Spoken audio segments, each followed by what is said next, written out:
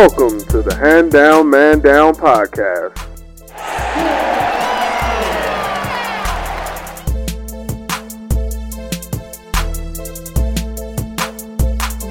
This call is being recorded. What's going on, everybody? Welcome back. This is the Hand Down, Man Down podcast. This is Danny Thompson signing in for you guys. Got my man Tim Jackson. He's back on the line, and then we got a real special guest here on today. We got Mark Whalen from the 5x5 Network. You recall we did one podcast with the guys already. We did with Rob Sonny, so it was only right that we get Mark Whalen on for this edition of the Hand Down Man Down podcast. This is our mock draft special. But before we get into that, Mark, what's been going on? How you guys' weekend? How's your days been going on? Been doing pretty good. Just trying to catch up and stay up to date with all the Kawhi Leonard news that obviously came out today, and then just grinding away on the scouting reports for the players in the draft, and just looking forward to see what we're in store for on draft night. I think it could be a pretty fun night, but appreciate you guys having me on. Yeah, no problem. Hey, man, we appreciate you coming on. So, just to get you guys up to date, up and running, he mentioned the one thing about the Kawhi Leonard. I want you guys to keep yourselves up to date with that's going on. That's going to be one sticky situation. But the main thing here for us today's episode is the NBA draft. It is coming up on the 21st, and we've released a couple editions of our mock draft already. So it's time that we actually get down to the nitty gritty and give you guys our final mock draft before the draft comes up next week. I'm going to simulate everything that we make our picks here. We're going to do it through the Real GM draft simulator, and I'm going to post these results up, this weekend, so you can see where we see things going on the 21st. So it should be a real good situation. Before we get started, if you had to make any guesses, who do you think will probably be the first pick of the draft? Start things off, Mark. What you think? If I had to guess, I'd probably say DeAndre Ayton. I have him in the same tier as Luka Doncic, and I think both of them are legitimate number one picks. I do think it's between those two guys. So whatever one of those guys doesn't go first, I think the other one has to be the pick. But I think ultimately you go with Ayton. I think he's got more upside than Doncic, just with his physical tools, obviously being just a monster and a beast that he is, and then also as well, I think just with the ties of the front office to the University of Arizona there, I think they're pretty committed to taking him. And honestly, I think Ayton actually fits their roster a little bit better. I know everyone's kind of enamored with this idea of Luka Doncic going there, and they can play a little bit smaller. They can spread the floor. They can have multiple ball handlers and shooters on the floor. But, I think Luka is best when he has the ball in his hands. And I think Devin Booker, who's already an established wing player there for the Suns, I think you want to put the ball in his hands as much as possible. And then obviously you have Josh Jackson as well, who's not a great shooter right now, so playing him off the ball more seems like it would actually hinder him, if anything else, unless he takes major strides in his shooting. So, and then Phoenix has just never had a good big man, right? Like all their young bigs have been terrible. Most of them are either on their way out of the league or borderline on their way out of the league. And so I think just, the roster balance, the fit there with Ayton as their big guy that can anchor it down in the middle, and then allow Devin Booker and Josh Jackson to keep the ball in their hands a little bit more on the perimeter. I actually like that fit a little bit more. That combined with the upside there, I would guess Ayton, but I wouldn't be surprised if Doncic went number one overall either. Tim, you got the same read. You think Doncic? You think Ayton's going to go number one?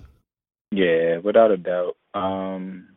Just for the simple fact, like Mark said, like with all the ties to what that Phoenix has to Arizona, plus like the fit there, I think he just fits better than Luka would because of Devin Booker and Josh Jackson being there. It'll be a better fit for them to get a big man. Then they haven't really had a solid big man, and who knows, but Mari maybe. So it would be the perfect fit for them to get Ayton. Because I really have Luka dropping a little further than that. So maybe, I think Ayton would be a good pick for Phoenix. I don't see nothing wrong with that pick. All right, well, we're just going to get right into it because I'm going to start things off. This is our mock draft special here, guys, just to keep you guys up and running. So to start things off, the Phoenix Suns, you can imagine their war room. They're like you said, they're only looking between two picks. They're only looking at either Ayton or Doncic, in my opinion. And I'm with you guys, and the first pick is going to go to the Phoenix Suns. It's going to be DeAndre Ayton. out of the University of Arizona. Like you said, his his physical tools is out of this world. He's a legit monster, legit big man who we haven't seen in a while, come out of the draft, especially with his talent. Like you said, with his upside, one of the things people are probably going to lack on is his defensive ability, but that'll get fixed. That'll get worked on, especially playing in Phoenix. Igor Kokoskov, the new head coach for the Phoenix Suns, I feel like he's going to get him up and running and get him up to speed.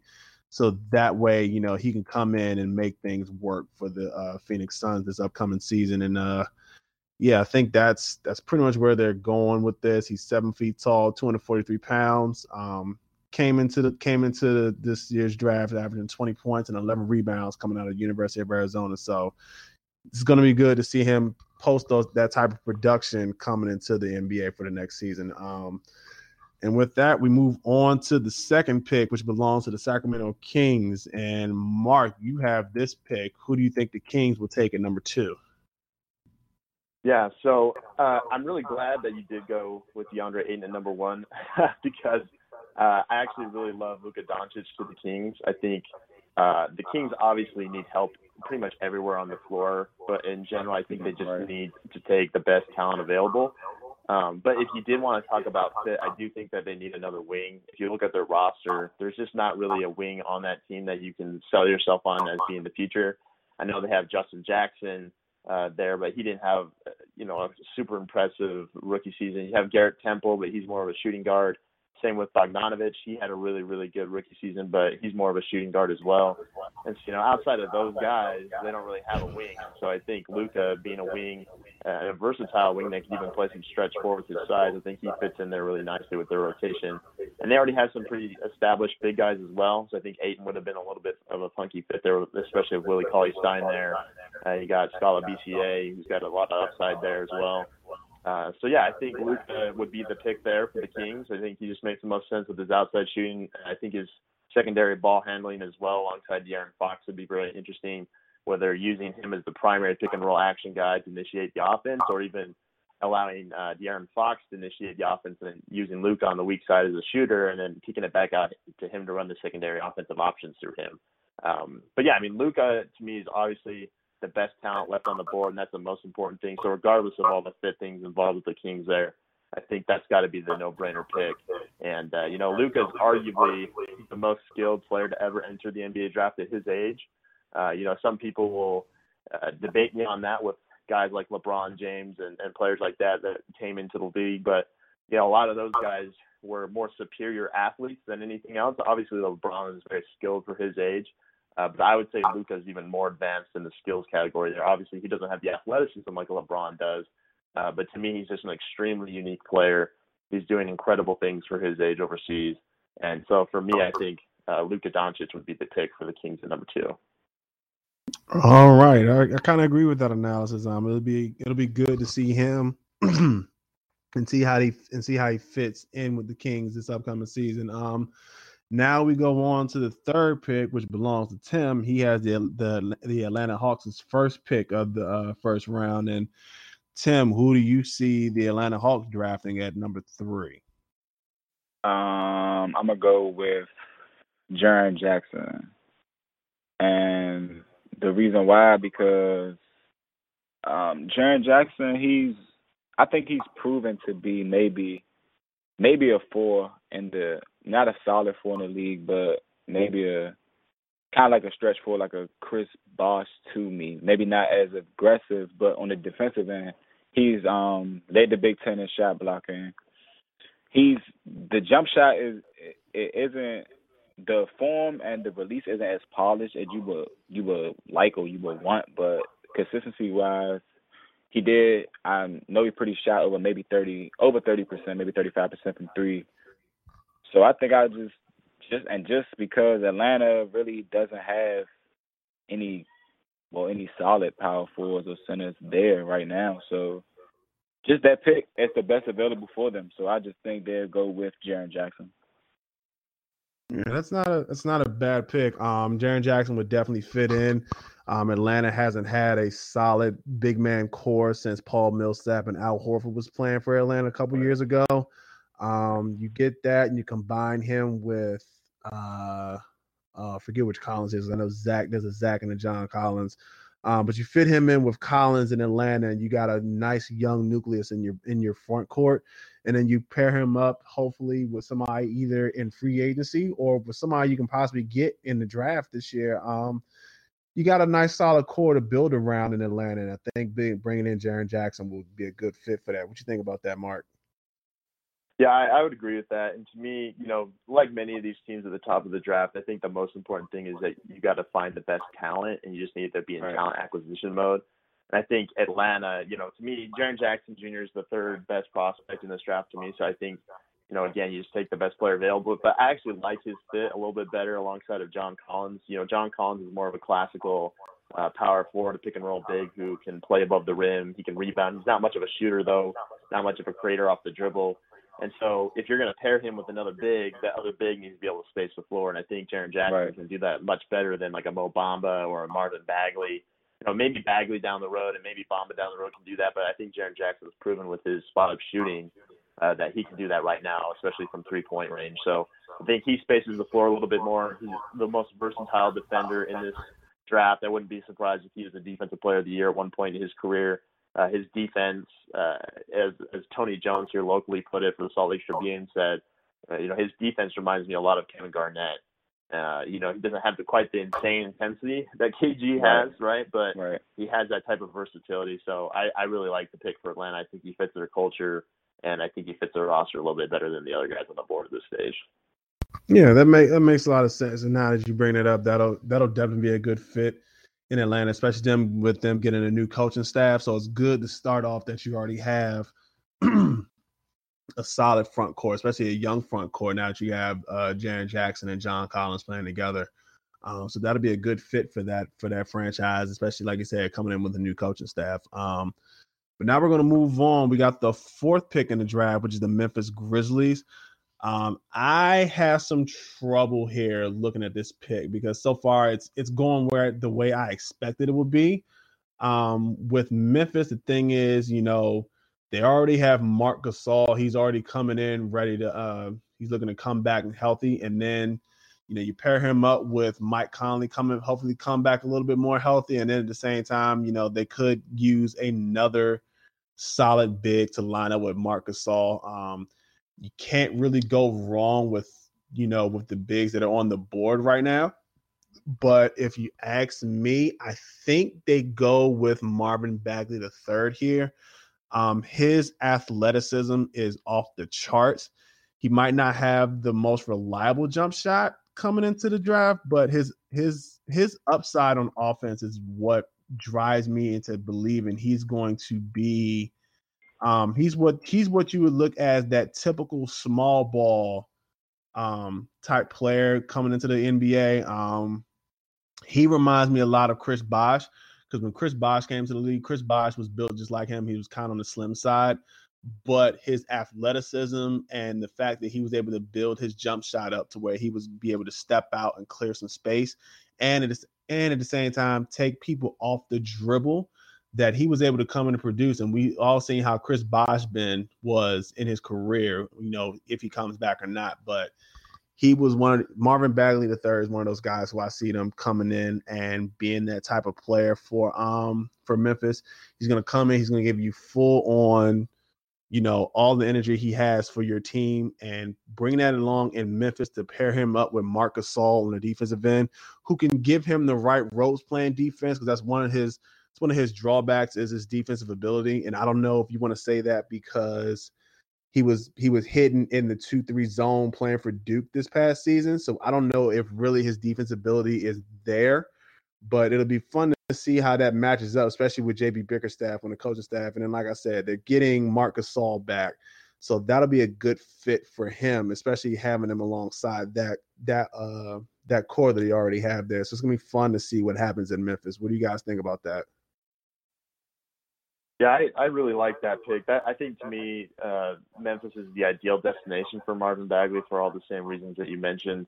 And I'm not so worried about his spot up shooting as everybody else. If you look at his synergy numbers from this past season, he scored 1.056 points per possession on his spot up attempts, which is good enough to be in the 76th percentile.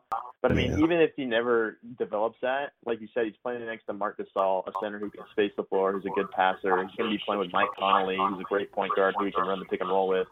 And Bagley, as a finisher around the rim, as a screener in the pick and roll, to me, he actually reminds me quite a bit of Amari Stoudemire in that sense, where he's just so explosive. And if you can get a good point guard to give him the ball anywhere near the basket, he's going to finish that play explosively. When you look at his synergy numbers there, he scored 1.487 points per possession on shots around the basket that weren't post-ups.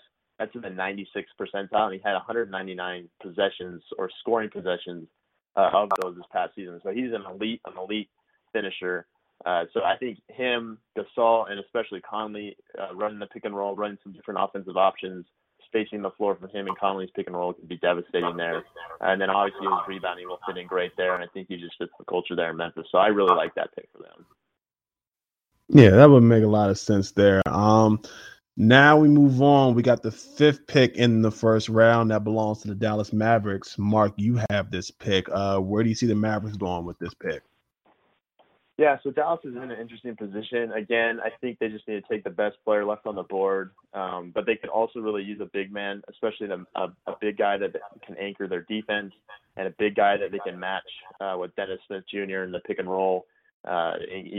Give him kind of a wing, or not a wing, literally, but a wing man to run the offense with a little bit there. Harrison Barnes has been decent, but he's not a guy that you can put in the pick and roll and have him be on the dive to be a lethal threat to open up Dennis Smith Jr.'s offensive game a little bit more. So, I think they could use that. They could really use another wing, but honestly, at this stage in the draft, there's not really a wing that you could take without taking a significant talent drop. You could argue maybe Michael Porter Jr. He's a little bit of both, but with his health concerns, I don't think that they would look that way. And then, of course, you still have Mohamed Bamba sitting on the board. And to me, that makes the most sense. He's that defensive big that can anchor their defense. Obviously has a huge wingspan that rivals Rudy Gobert's, actually exceeds Rudy Gobert's. He's a really dynamic shot blocker with great instincts. Obviously, he's going to have to continue to work on his body and strengthen up there. But I think he, like Gobert, can just be a massive deterrent in the paint on defense. And, of course, he's got higher upside than Gobert does with his shooting. He's been working with Drew Hanlon, who's the same trainer that worked with Jason Tatum this past year, with Joel Embiid, some of these really well-known scorers in the league. And so, I think that's a good sign from him that he's going to be able to develop his offense. And so I'm not too worried about that either. So, I think he's just got the most upside, the most talent at this stage. He fits the roster really well. I think they really need a defensive anchor like that, especially with just the roster construction that they have with a weak big rotation. And so for me, the pick would be Mohamed Bamba.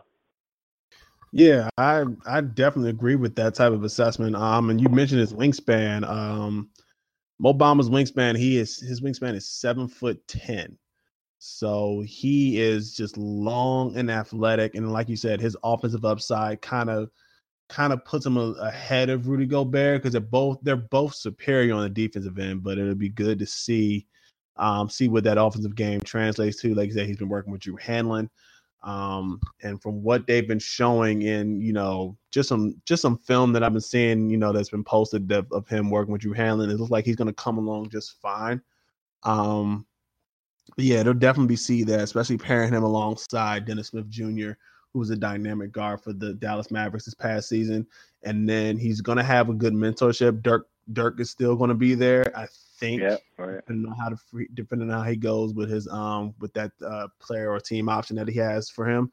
But it's gonna be a good move for him to be in Dallas. And now we move on. Well, I would say this too, real quick. Mohamed Bamba is a very smart kid. He went to private schools growing up. He's very well spoken. He's very cerebral. And Rick Carlisle, the head coach of the Dallas Mavericks, is a very high intelligent type coach that likes smart players like that. And Rick Carlisle is one of the best coaches in the league, in my opinion. So I think that player-coach match with Bamba there as well will be very important for him in his development. So I think that's about as good of a pairing of a coach and player that you can have in the first round. No question. And now we move on to the Orlando Magic. I remember we were talking about during the season, before the season got started, they were off to that hot start. And then they just did typical Orlando Magic play and completely fell off. So now, Tim, you have the Magic's pick. Who do you see the Orlando Magic taking at the number 6 pick? At first, before I even knew that we were doing a mock, I actually had made my own, and I had Mikal Bridges from Villanova. And then I don't know if I'm being a little biased because he's from Michigan State, but I put Miles Bridges there. And the reason why I put Miles Bridges there is because even though I think that Orlando, well, really their needs to me are point guard, power forward, and a shooting guard.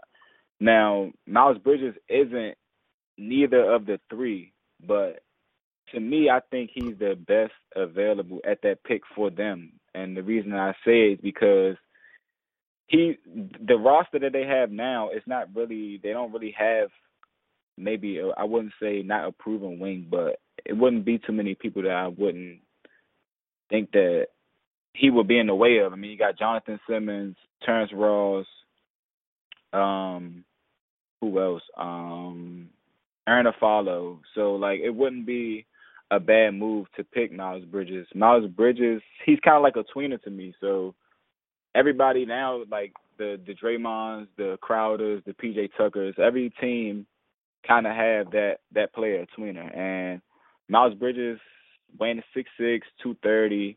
He's not a proven jump shooter. He's very athletic, can finish at the basket. So, to me, I think I would take Miles Bridges at this spot. What you guys think? It'll be different to see how that fits because we're not sure what Orlando's going to do, especially with Aaron Gordon being a free agent. But I could definitely see that possibly being a good pick for them, especially on the lines of what he can do. He's like the ultimate glue guy. He reminds me a lot of a Derek Coleman, Tobias Harris type of player, which Orlando has already dealt with because they had Tobias Harris for that for that roster once before. And Tobias Harris put up some good numbers for them. So it'll be interesting to see how they do this summer in free agency. So it'll be interesting to see how that works. Mark, what do you think about that? Yeah, I think it would be a surprising pick, but I'm okay with it. I have Miles Bridges ranked as the 7th best prospect in this draft. I'm a huge fan of his. Like you mentioned, he's very versatile. He can play the 3. He can play the 4 as a small ball 4. He's a pretty good shooter. He's actually really good as a pick and roll ball handler. This past season, he was in the 93rd percentile as a pick and roll ball handler scorer. He's definitely improved his playmaking and his ability to score and make some things happen off the dribble. So that's where you can get away playing him at the 3. And, I think Orlando, obviously, to me, I think their biggest need is a point guard, but they really just need the best talent. And I think Miles Bridges is one of the best talents left on the board. You may look at like a Michael Porter Jr., but again, if you're concerned about his health, if you're concerned about some of the personality things that have come out about him, then you could definitely look at the next tier down, and that next guy is Miles Bridges, right? And especially if you look at the draft history of their front office, I think Miles Bridges, being a high character guy, being an elite athlete, that kind of fits into what they're doing. It doesn't exactly fit, the tall and long type of prospects that they like. He's a hair under 6'7" with only a 6'9.5" wingspan, but overall, I just think he's a really, really good player. Maybe another guy that they may look at is Shai Gilgeous-Alexander. He kind of fits their draft history there. I think that would be a sleeper pick for them, but overall, I'm totally okay with Miles Bridges going this high. All right, that's a good assessment of things. We'll definitely see what that pick is going to happen because, like I mentioned before, I've been saying it all week on my Twitter page. The fun for this year's draft is going to be held after the 2nd pick, and right now we're starting to see what that possibility could be like, especially with the domino effect. Yeah, it's going to be a huge domino effect once that happens because, like you said, you threw Miles Bridges in there, and it's not a bad pick because you can really go rock chalk with whoever they want at that pick. Because Mark said, Mark has Miles Bridges as the 7th overall prospect in this draft. I had him as maybe the 9th overall prospect, but it's going to be interesting to see what happens going into that space, especially for Orlando. because you never know what may happen. I mentioned, I didn't get a chance to mention this, but there's been reports that Memphis is looking to shop that 4th pick. So Orlando may trade up to get that pick. I don't know. We'll see, but that's going to be the interesting part to see, because now we move on to another team who could be possibly making moves, and that's the Chicago Bulls with the 7th overall pick. And they could use a lot. They could use some scoring on the wing. Possibly another big on the inside to pair up with Lauri Markkanen, with everything that he was able to build into this past season. But if you ask me, their dream scenario would be Mo Bamba falling that far, and I don't see that possibly happening. But if you want to think, and this is my opinion, I was thinking Mikal Bridges here, because of the fact of what he can do on the wing scoring wise, and especially on the defensive end. But I think they need to find another player to pair up with Lauri Markkanen inside. So if you want my honest opinion, I think they go with Wendell Carter Jr. Wendell Carter Jr. was the big man who paired up alongside Marvin Bagley the third for Duke University this past season.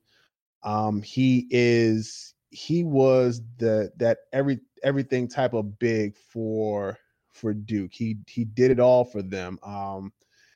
He reminds me a lot of Al Horford, in the sense of how much he can do. He can finish around the basket, real soft hands, so he doesn't have a problem catching it. He might not be the athlete that Marvin Bagley III was, but the one thing that Wendell Carter can do is he can shoot the ball from the 3-point range. Everything's going to translate well for him coming into the NBA.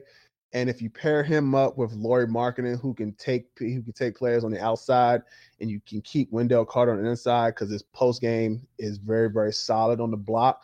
And I think that would be a good pairing for the Chicago Bulls, especially bringing in, that type of player to pair along with Lauri Markkanen. So if it was up to me, I would take Wendell Carter Jr. with the 7th overall pick. What do you guys think about that? Yeah, I actually had no problem with that. I actually had him going number 7 to the Bulls. But like you said, everything that you said, Wendell Carter, he can step out, he can hit the 3. He's very quick off his feet, like very quick, very quick. He kind of like you said, great hands, so he can catch coming out of the pick and roll or lob to the basket. He has good finesse. Like even when maybe it was back to the basket, his first spin, like his first step, is it was very surprising. Like when my first time actually seeing him play was when he got to Duke. Like I didn't even see a highlight or anything until he got to Duke. So it was very surprising seeing him play. So and 7'3" wingspan. So it's like I don't see a problem with that pick. I don't. I agree with everything you said. I don't disagree with that pick at all. Yeah, I don't hate it. I'm not as high on Wendell Carter Jr., to be totally honest, as most people are. I have major concerns about his perimeter and pick and roll defense. I think he really, really struggles to move laterally. I think a lot of people talk about Duke and how they went to their zone this past season because of Marvin Bagley's defense, but I think it was just as much or more so because of the fact that Wendell Carter can't guard on the perimeter whatsoever. He's just very clunky with his feet. And so, to me as a big guy, he's super talented everywhere else. Like if you go through the list, there's just not very many things that you're concerned about other than that. But to me as a big guy in the modern NBA, if you can't stay on the floor because of your perimeter and pick and roll defense, because you're getting targeted every time down the floor, you're going to sit problem. down. Yeah. So you're going to be sitting down. Especially like in the playoffs, right? Like you look, like even take like Carmelo Anthony, for example, in the Oklahoma City and Utah Jazz series. Every time he was on the floor, the Jazz targeted him in the pick and roll, and they just played him off the floor. Ryan Anderson, again, throughout most of the playoffs, couldn't get on the floor because he got targeted so badly in the pick and roll. So to me, I'm not saying he can't figure that out, but if that's something that stays true to his game and he doesn't develop that perimeter and pick and roll defense, then he's going to be hard to play on a winning team.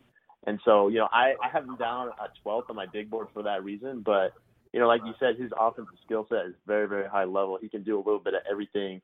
His offense reminds me of Derek Favors a little bit, but with a little bit better of a shooting from the outside. But he's an underrated passer. He's a pretty good rim protector. he kind of does similar things to Favors in that kind of a sense. But yeah, that's a great so comparison. I don't mind it. Yeah, I don't mind the pick, but I do worry defensively with him and Markkanen being on the floor together as their front court. Yeah, because when Duke did play teams that had very average shooters from the outside, big man, he was very slow contesting a lot of their shots. So yeah, the defense and footwork is going to be a big issue with Wendell Carter. So yeah, I can see that. Yeah, it was more in line for me, like you brought up. His offensive upside is what kind of drew me towards him. I think, like you did mention good points about his defense. His defense ability is a little bit clunky. That 2-3 defense didn't help him either because of the fact that he couldn't really stay on top of the perimeter. It's just his offensive upside is something that you can't ignore. Especially pairing him up with Lauri Markkanen. So it was something just to see, and hopefully it'll translate well, playing alongside, especially with Fred Hoiberg still the coach there. So hopefully Coach Hoiberg can get that defensive ability coached up a little bit better going into this pick. And now, Mark, you have the fun pick. You have the pick that everyone is talking about. What is going to happen? Is it going to keep LeBron in Cleveland? You have the number 8 pick, which is the Cleveland Cavaliers. Yeah, well, I don't know if any of the guys that can get at this pick is going to make any difference whether LeBron's going to stay or not. So, just putting that out there before I make the pick. I think LeBron's gone either way. But with that being said, I think, the Cavaliers, they're just in such an interesting place, not knowing what LeBron's going to do. But you look at their roster, and, their roster just isn't that good, to be honest, right? They're horrible defensively. They need more playmaking. They need a point guard badly. And then they just need more talent. There's just not very much talent outside of Kevin Love and LeBron on that roster. And so, I think there's a lot of different directions they could go, especially considering whatever LeBron's decision is. Are you drafting a guy to play next to LeBron? Are you drafting a guy to have after LeBron leaves? I think those are important factors that you need to take into account. But personally, for me, when I look at their situation, I look at their defense. Their defensive rating this past season was 29th in the league, so almost the worst in the league. I don't think there's a guy that they can draft at this stage that's going to fix that for them. And so I think they should just look for the highest upside pick that can fit with LeBron or without LeBron. And to me, the guy on the board with the most upside that fits their roster the best and would be good there either with LeBron or without him is Trae Young. I know Trae Young's a very polarizing pick, and his defense and his size are obvious concerns. But like I mentioned, their defense is already so bad anyways. I wouldn't be too concerned about adding another bad defender to that roster, and especially if LeBron leaves, that roster is going to be going into a rebuild. You're going to be bad no matter what. So, I don't think taking a guy like Mikal Bridges, who's a better defender, pretty good outside shooter, but has a much more limited upside to him, would be a smart pick there. And, he's not a guy that you can give the ball to and run your offense through, but Trae Young is. And Trae Young's a high volume, high level elite shooter. He's a high level passer with great vision. He can do a lot of things. And if he works out, right, kind of like Wendell Carter, like, the major concern is his defense, but if that gets figured out even to like an average level and then all of his offense translates, then he has the potential to be an all-star and be someone you can build a team around, right? So if I was picking, I would pick Trae Young here. I think Michael Porter Jr. is another interesting pick, but personally I just have too many concerns about his health. And, I just think, even with LeBron staying, Trae Young's shooting could be very, very interesting. And LeBron has even said he wants to play next to someone that is a more ball-dominant player that can do more of the playmaking duties for him, so he doesn't have to carry that load so much, and Trae Young can definitely do that. And if he is there, then LeBron can just pass him the ball and get him shots off ball as well. So if I'm making the pick, I'm picking Trae Young and just shooting for the moon with that. Yeah, I kind of figured that would be the case here, especially with the way things are falling. Trae Young would be a much welcome addition to Cleveland. I'm with you. I don't think his defense is going to help that horrible defense that's in Cleveland right now. Like you said, they were ranked 29th this past season. And, bringing in Trae Young might not be the best move defensively, but to have that caliber offensive player alongside LeBron if he stays. When I'm with you, I think he's gone either way. I think that would open his eyes a little bit more and seeing if they can keep him in Cleveland. But Trae Young's offensive upside is high. Like we said, very, very elite shooter, streaky shooter at that. We saw it fall off a little bit during the season playing for Oklahoma. Was going to have to work on his decision making. He turned the ball over heavily in the second half of the season, which pretty much was the conference season for the Big 12. So we'll see how that translates once he gets to the league, and hopefully he can fix some of that thing, because fix some of those defensive decision making deficiencies and see where that leads him. So he said if they can fix his defensive, he can be what you call an all-star. So it's going to be great to see how he fits in Cleveland. Because now we move on to the number 9 pick, which belongs to Mark. No, not bad, not Mark, to Tim with the New York Knicks. And Tim, you have the ordeal of trying to pick a player that's going to please the fans in New York City, which is probably the hardest thing to do in sports. So yeah, exactly. where do you see that happening for the New York Knicks with the number 9 pick? I had it's hard because I thought Michael Porter I thought was going to be everybody. Well, not everybody's pick, but some people's pick, just because of the simple fact that I see LeBron leaving as well, and I would think that the Cavs would want to kind of. There's no replacing LeBron, but I mean to kind of like maybe fill that position right away. So that would be a more pick for me. Trae Young, I wanted to see fall to the Knicks because I thought that would be the player that would please the fans of New York and Spike Lee. So like I think that just because like his scoring, like they can use a point guard. They don't have really Frank. I cannot pronounce his last name. I'm not even going to try. Ntilikina. But so we're just gonna call him Frank. So Frank, I think that he's a proven point guard. And they also got Moutier. They also got Emmanuel Moutier. But I mean, to take Trae Young at that pick, if he does fall there, we all know maybe the Cavs will take him. So if he does fall there, I wouldn't see that being a problem. He has a proven pure shot. His decision making from beginning of the season was pretty good to me. Towards the middle of the season, when teams got maybe like a little more feel for him, what he wanted to do, it kind of got a little bad. Bringing the ball up court to me, sometimes he shot very quick in the shot clock, didn't make the defense work. And with his length, I think it's going to be kind of hard for him to check, like you guys said, anybody in the league, far from being 6'2", lack of physicality, lack of strength. But other than that, I really don't see any reason why, if he does fall to the Knicks, why the Knicks wouldn't take him. They need scoring. That would be a good a pick and roll, pick and pop player that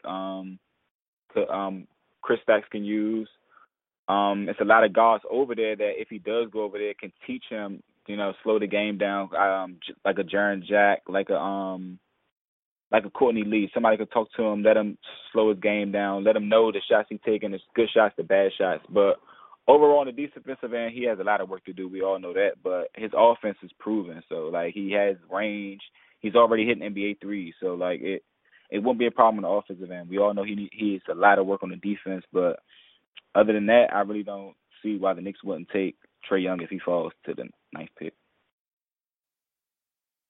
Well, that'll be an issue because Trae Young right now on our board is in Cleveland. Right, yeah, that's why, yeah. Yeah, that's the only thing I really had. I had, like, planned for Trae Young to go 9th. Michael Porter, so we could just leave Michael Porter there then. I'll leave Michael Porter there. Michael Porter, like I said, most people are scared because of the health reasons. So, but even before he got hurt, he was maybe top five prospect coming out. Great wingspan. He's a great scorer. And other than that, yeah, I would take Michael Porter. I was really prepared for Trae Young to go there, so I didn't have really a lot to say about Michael Porter, but I see Michael Porter as a good fit for the Knicks. All right, that's not a bad decision. Mark, what do you think about that? Yeah, I mean, like you mentioned, Michael Porter Jr. arguably was going to be the number one pick before the season started and before he had that back problem and the surgery. So, if you're the Knicks and you're at number 9 and you get a guy that has that much talent and that much upside that falls to you, I think you have to take him. I do agree with you that maybe the Knicks could use a point guard. I think Trae Young would have been a good fit there, so I agree with you there. I think Colin Sexton would also be a really interesting option, just with his dog mentality. He kind of has that New York mentality that I think the fans could get behind, but he obviously has some concerns with his shooting, with his passing, his playmaking, his vision. Right. And again, if you have a guy like Michael Porter Jr. fall to you, I think you have to take a long, hard look at that. His fit next to Kristaps Porzingis is a little bit interesting, but Porzingis is going to be coming off the ACL injury anyways. So you're not going to have to worry about that till about halfway through the season. So I think, again, you don't complain if you're in New York. You take the best player on the board. You figure the fit out later. So I would take him, and I wouldn't complain about it. So I like that pick for them. Yeah, I see no problem with them taking Michael Porter Jr. there, especially him being the best player on the board at that pick if he falls that far.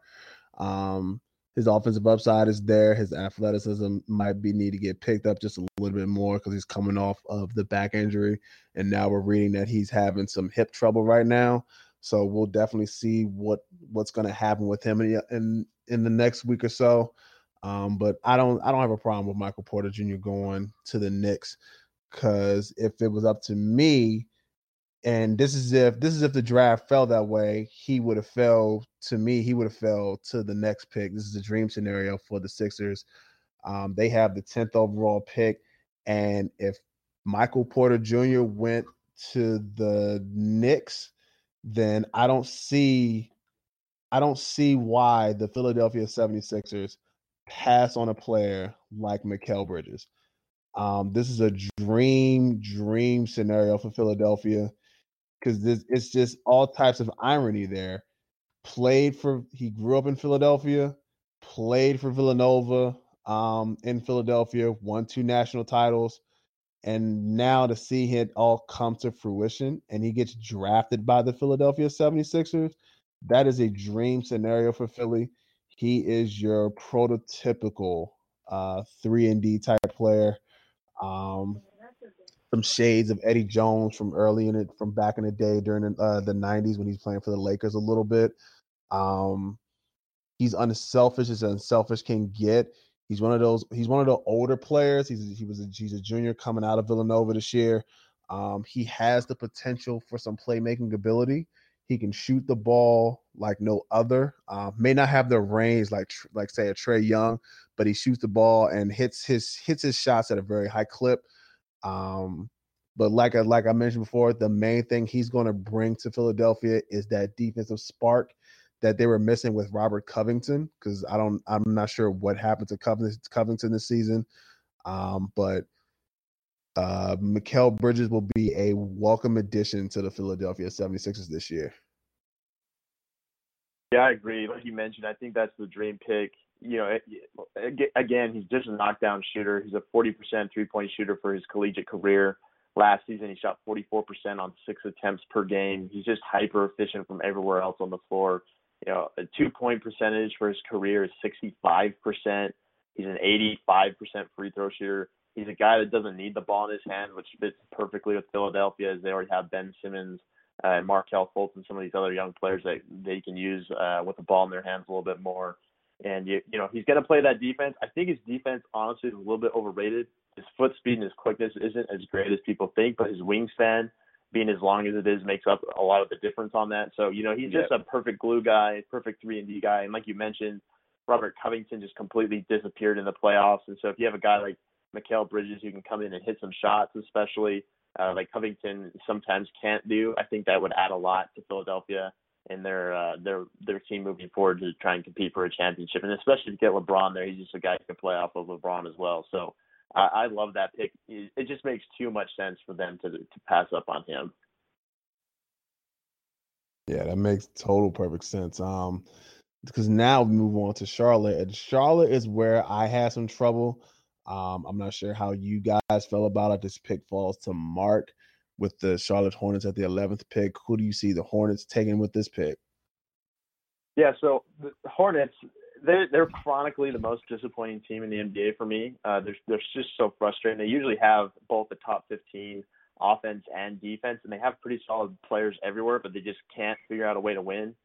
They have a great point guard, an all-star point guard in Kemba Walker. So, again, they're just so frustrating because you look at their team and they're like, you try and figure out what exactly do they need. They don't have like any major glaring weaknesses anywhere other than maybe their bench depth, right? So they're kind of an interesting team to look at. But if you do kind of dig into their team and their numbers, obviously a lot of their players are getting older. They're going to need to find some replacements for guys like Dwight Howard. Frank Kaminsky's not a great option for a replacement for Dwight Howard, so maybe you think they look for a young big. But you also look at their wings. MKG's not a shooter. Nicholas Batum's been a disappointment. He's getting over. Marvin Williams is a stretch four, combo forward, is also getting older. So they have a lot of positions like that they may look to try and replace. And even on shooting guard, they don't really have a great shooting guard there. Jeremy Lamb had a great season for them this last year, but Malik Monk had a very disappointing rookie season. So, again, maybe another option that they could look there to try and fit a positional need. But honestly, like the biggest weakness with their team and with their roster is that they're just not a very good three-point shooting team. And they just don't take a lot of threes, especially in today's game. This past season, they took the 9th fewest threes per game in the league out of any team, at about 27 per game. And, most teams are about 30 or above now. That's kind of the average. And so I think they could really use a guy that can come in, maybe at one of those guard positions or a wing position that could add some more three-point shooting and help space the floor for Kemba Walker, for Dwight Howard, for whatever they decide to do there. And so to me, just looking at the picks and the guys left on the board, they don't need a point guard, obviously, with Kemba there. And so I think that rules out Colin Sexton. And to me, the next most talented guy on the board that fits their roster is Lonnie Walker. He's a guy that has tons of athleticism, great size, great wingspan for a shooting guard. And he's underrated as a playmaker off the dribble, underrated as an elite defender. He's got a buttery smooth jump shot. Didn't really fall at a high rate in college this past season, but to me, he's got a ton of upside. Wouldn't surprise me if he ends up being a top 10 player in this draft. Wouldn't surprise me if he ends up being a top 10 shooting guard in the league if he's in the right situation, I think. But with Charlotte, with the coaching staff there, the new coaching staff, I think that'd be a good fit for him on the roster with some established veterans that can kind of help coach him along. And so I think that three-point shooting, just overall his athleticism and dynamicism, would really add a lot to Charlotte there. So to me, the pick would be Lonnie Walker. That is not a bad pick at all. Tim, what do you think about Lonnie Walker going to Charlotte? Lonnie Walker, I had actually had him going to the Wizards at 15, but I don't disagree with the pick at all. He didn't get off to a great start his freshman year, but but to me, he's 6'4". He's 6'4". Averaged 14 points in Miami the last 4 or 5 games. He only shot 34% from the three, but like Mark said, he's very athletic, great upside. So I think I wouldn't mind. I don't disagree with that pick at all. Yeah, that was kind of my mindset too. At first, I thought Colin Sexton would go to 11, but like Mark already mentioned, they don't really need a point guard. They still got Kemba Walker there. They're going to need some wing players. Like you said, Batum's getting up there in age. Marvin Williams is getting up there in age, and Marvin Williams more of a stretch 4. MKG was more of your, defensive guy. He was never seen as a guy who could put the ball in the basket. So getting a player with the caliber of Lonnie Walker at that pick is not a bad choice. It's actually a pretty good choice in my opinion. And with that, because that'll be a good fit to fit alongside somebody like Kemba Walker, so that it could take some pressure off of him scoring wise. And then you pair him up with Malik Monk and Kemba Walker with Malik Monk, the way he came on towards the end of the season. You build on his upside, and then you bring in Lonnie Walker to help bring that up a little bit more. And I think Charlotte can start to perform a little bit better on the wings with that situation with those two players. So that's not a bad pick at all at that spot. And now we move on to the 12th pick, which belongs to the Clippers. This is their first of back-to-back picks in the first round. And Tim, this pick falls to you. Who do you see the Clippers taking with the number 12 pick? With the 12th pick, I have the Clippers taking Kevin Knox, and the reason why I got them taking Kevin Knox is because, for one, his age. Kevin Knox is only 18, so at 14, it's not really like you are expecting Kevin Knox to come in and perform right away, especially with the roster that they have at the 3 and at the 2. They still have Lou Williams there, still have Wesley Johnson, Tobias Harris, and Danilo Gallinari. So with those guys, pending any injury, if they stay healthy, it's not like you would expect him to play a major role right away. His three-point percentage wasn't as good as you would want it for it to be as a wing from playing the 2 or the 3, but it wasn't like his mechanics or his shot was like wrong or off. It's just that he wasn't hitting as much as they expected. He's 6'9". He's a very NBA frame, kind of like a strong frame, not really like NBA frame ready already. He averaged 15 points, 5 rebounds, played a lot of minutes in Kentucky. I barely see him off the floor for Kentucky. So he has a high motor. And I think he's gonna blossom into, maybe give him 2-3 years. He'll be a good wing player in the NBA. So with that pick, I got them taking Kevin Knox. What you guys think? Mark, you can take it this one because I didn't think Kevin Knox would fall. I didn't think he would go this early as I should say. I thought he was going to fall a little bit further, maybe towards the Wizards at 15. Because I think it was one thing the Clippers would need. They would take at this first pick, be it either a big or a point guard. But I can see them making that work because, like Tim mentioned, and I think this is a good thing for him. He's his offensive upside, and he's like that. He's like that good small ball type 3-4 type player for the Clippers. And I'm glad you mentioned that. You said that you think they need a point guard because with that, it was between him and Gilgeous Alexander with that pick, but I just didn't think that they would want. I mean, I know that they need a point guard, but with Patrick Beverley, Avery Bradley, that mainly he's on the ball most of the time, and with still Lou and Austin Rivers over there, I just didn't think that they would want a point guard of that nature to like maybe handle the rock. So I mean, you're right, that would be a good pick for them to get a point guard too. So I'm glad you did mention that as well.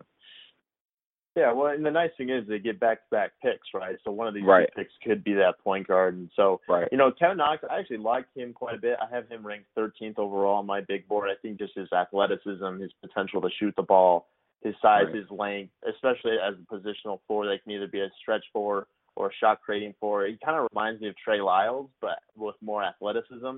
Neither him or Trey Lyles are much of a passer and a playmaker for others, but he can really make some things happen as a shooter and driving to the basket and playing above the rim. So I think he's got great potential there.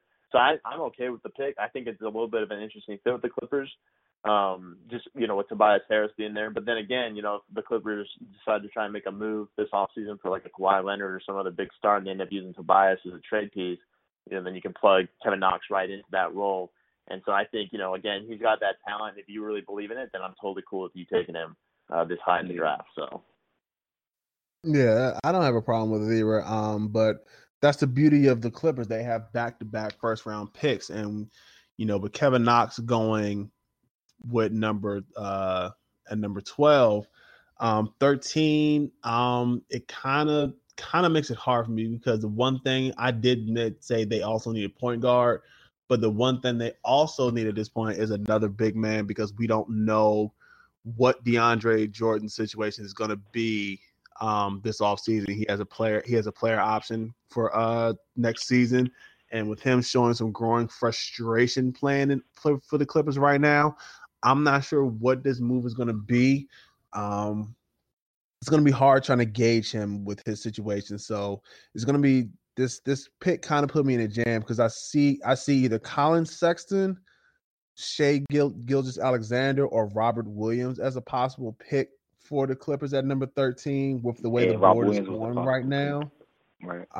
The way I probably see it going, if it was up to me, if I had to pick between the three, I would probably go with Colin Sexton out of Alabama. We had mentioned this in the previous podcast beforehand. We were talking about some prospects who, between the better point guards that are up there in the draft board right now.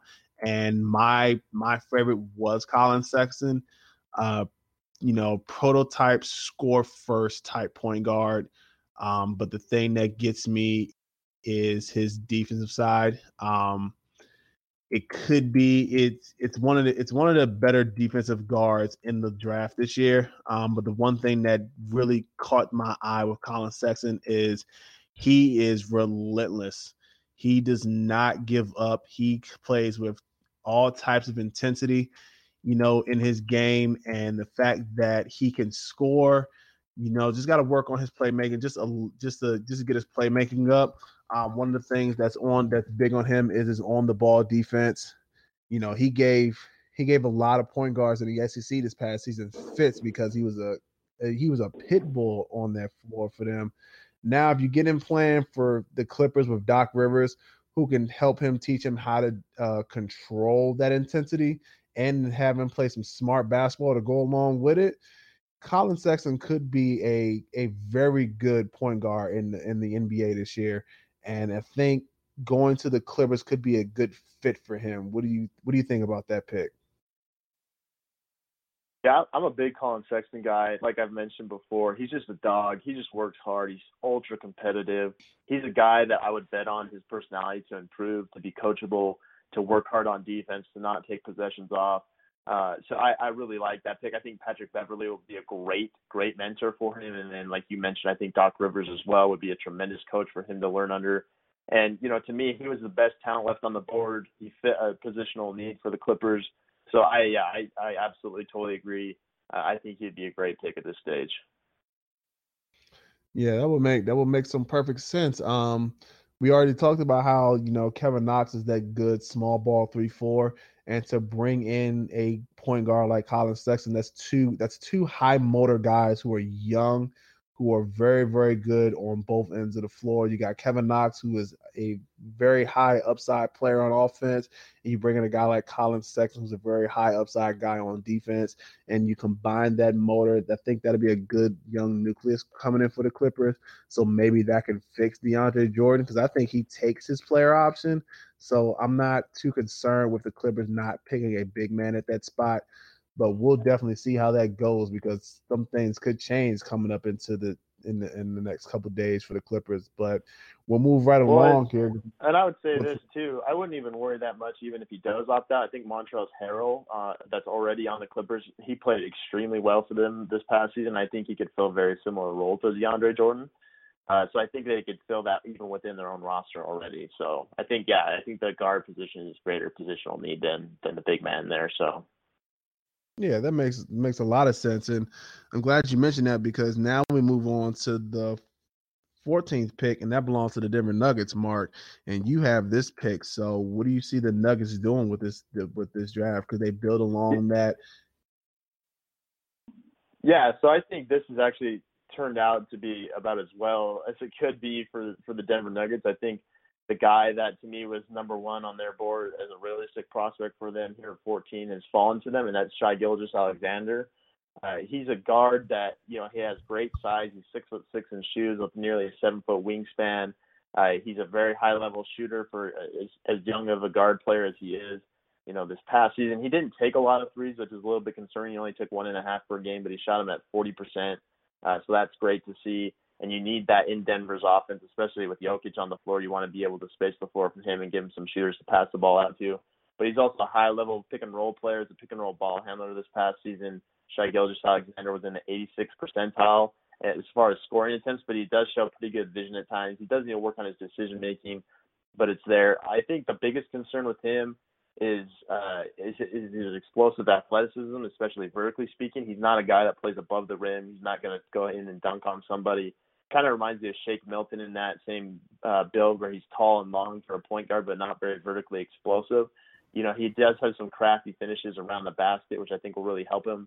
But he was only 64th. He's only in the 64th percentile in his finishes around the basket this year that weren't post up. So there is some concern there. But with his outside shooting, with his positional defensive versatility, with his length, and his quick feet and his ball handling and his ability to run the pick and roll as a secondary guard option. I think he'd be a tremendous fit next to Jamal Murray. And I think, Jamal Murray's a great guard, but I don't really see him as a point guard. You can run the offense through him a little bit, but overall I think you need more of a lead guard on their team to play him next to. And I think Shai can definitely do that, but you can also play Shai off the ball with his shooting and with his size. So to me, that's just a natural fit there. And I think he fits their up-tempo offense really, really well. So I think the Denver Nuggets would be super happy to get Shai Gilgeous-Alexander right here, and that would be my pick for them. That's not a bad pick at all. Tim, now we move on. This is the hometown team for me and you. It's the Washington Wizards at number 15, and you should be proud because this pick falls to you. Who do you see the Wizards going with at 15? Well, I want them to go with Dante DiVincenzo from Villanova, the junior. The reason why, because I felt as though the Wizards was hurt with Bill being off the court, even if it was for injury purposes, just fatigue-wise or foul trouble. I think we was hurt, especially in the playoffs, going into the playoffs without Jody Meeks because of the suspension. And even in years past, we haven't had that backup two guard that can even give Bill a break if he wanted one. So as we all know, Dante can score coming off the bench. He's always ready, kind of like a young J.R. Smith. He comes out ready to shoot, high energy on the offensive and defensive end. He's 6'6", 6'5", can be 6'6" on a good day. 31 points in the national championship game, so he's not scared of the lights. So I just feel like I hope that we take Dante from Villanova. What you guys think about that pick? That is a surprise pick. I did not see or expect DiVincenzo to come this early off the board, but then again, it's the Wizards. I wouldn't be surprised if they took that pick with Dante DiVincenzo. He is a fearless player coming on the wing because he did a lot of playmaking for Villanova this past season. So it's going to be good to see if he can bring some of that playmaking ability into. And he got springs, he can jump. Yeah, definitely. He's very athletic, so it'll be definitely to see if he can bring that upside over to the Wizards. Mark, what do you think about this type of surprise pick this early in the draft? Yeah, I'm surprised. I really like Dante. I actually have him ranked down at 27th on my big board, so this to me is a little bit of a reach. But like you guys mentioned, he's a competitor. He's fearless. He's an elite athlete. I am a little bit worried about his size. He's only about 6'5". He's only got about a 6'6" wingspan, so he's not super long. So I think defensively he's going to struggle a little bit. I think he's going to struggle to finish around the basket. He's not, despite being so explosive and athletic, he's not a guy that's going to go up and put a guy on a poster, right, or jump over the top of a 7-footer. So, I think his shooting really has to come through to have him be successful in the NBA. But he is a pretty good pick-and-roll player. He's an underrated passer with underrated vision. You saw some of that throughout the season. And, of course, in the championship game, he had a lot of really good passes there. And if you look at his pick-and-roll numbers from this past season, he was in the 97th percentile on 51 scoring attempts. So, that's really encouraging to see, especially with his passing. I don't hate the pick. I think the Wizards need some bench depth and more shooting and just more talent overall. So I can see the fit there. I think maybe like a Robert Williams would have been really interesting there as well, especially with the need for a young big man in their rotation with Ian Mahinmi, not being very much help there this past season. Right. And, they don't really have an answer for a big guy with all their other big aging here moving forward. And so, so I would have thought that would have been an interesting pick. But, I like Dante, so I can't complain about it too much. So I'm all for it. Yeah, it's gonna be interesting to see what the Wizards do. I thought Robert Williams would be a good fit as well. But again, like I mentioned before, Dante DiVincenzo would be a surprise to become that early. But then, like I said, it's the Wizards. They can surprise us with a lot of things, and that player could turn out to be a good production type of player for that team. So we'll definitely see how that pans out. Because now we move on. We got the 16th pick of the draft. This is the Phoenix Suns' second pick of the first round. And They don't necessarily need to go big man here because they already picked up DeAndre Ayton with the first pick in the draft. So in this case, I think it's time for them to start looking towards some wing players here. And you have some flexibility here because there are a lot of wing players that have fallen this far in the draft, and it's going to be interesting to see who goes and who'll be available for them at this pick. It'll be big to see, and I think if it was up to me, they're going to need a point guard. So I don't see why you don't pick Troy Brown out of Oregon. Troy Brown was essential for Oregon this past season, and I was kind of stuck. I wasn't sure which way to go with this. I was on the fence at either Troy Brown or name is on the tip of my tongue here. What's his name? Aaron Holiday out of UCLA. He was high. He's been flying up the draft boards, and it was kind of difficult for me to make this decision, but I figured you would go more with Troy Brown just because of his age and what he can do on the defensive end. He's also a very good creator with the basketball. That's one of his big things is his playmaking ability and his size. He's another big point guard like Shai Gilgeous-Alexander. He's also 6'6", and he also brings that playmaking ability to go along with it. He's a very strong player, very strong point guard, and he has the IQ that he can make a lot of plays that a lot of point guards most days can't make coming out of the draft this early. So it'll be definitely interesting to see what Troy Brown can do. So I think that'll be a good pick for the Phoenix Suns. What do you think about that pick? Yeah, Troy Brown's interesting. I actually just finished his in-depth scouting report for our website over at the5by5.com. I'm not as high on Troy Brown, and one of the reasons is he's just an atrocious shooter. I understand that, the vision and the passing, the hustle there. He's got a high motor. He's got great intangibles. He's got pretty good size at 6'6" with a 6'7" wingspan. But I think as a wing player in today's game, and I see him more as a wing than a guard. As a wing player, I think you just have to be able to shoot, right? And, if you look at his shooting numbers, he was in like the bottom 35 percentile in essentially every shooting category, some of them much lower than that. And he's got some funky things going on with his mechanics. And then he's just not really a very explosive athlete. You go look at his combine testing numbers. He only posted a 33-inch max vertical, only a 26-inch standing vertical. There's some things biomechanically speaking about his body that I'm worried about, that where I'm not convinced that as he gets older and matures more, he's going to be able to become more explosive. So, I think for him, he's got a very narrow window to succeed in the NBA, and I think he has to develop his jump shot, and I'm just not sure if he's going to be able to do that. But, defensively he's great. His passing is great. So if you can put him in some pick and rolls, give him some opportunities that way, I think he'd be interesting. But he is a very high upside pick. If he figures those things out, he could be great. So I don't disagree with him being picked there. I had him lower on my board at about 20th. But yeah, I like him. I just have some major concerns with him. But I'm totally okay with Phoenix taking him at this point as a high upside pick. Yeah, it's not a bad pick, and this is why I struggle with this pick because of the fact that his playmaking ability. That's one thing that I look for in a point guard, and he has some of that playmaking ability that would be key for playing with the bigs like DeAndre Ayton, and with the wing players that they have, and Devin Booker and Josh Jackson. So it'll be interesting to see with that pick. But again, like I said, I struggled with this pick because I wasn't sure if I wanted to go with either him or Aaron Holiday or even a Kyrie Thomas out of Creighton. So it was difficult to make this decision because I wasn't sure. So I just went with the gut feeling and what I would look for in a point guard in this situation.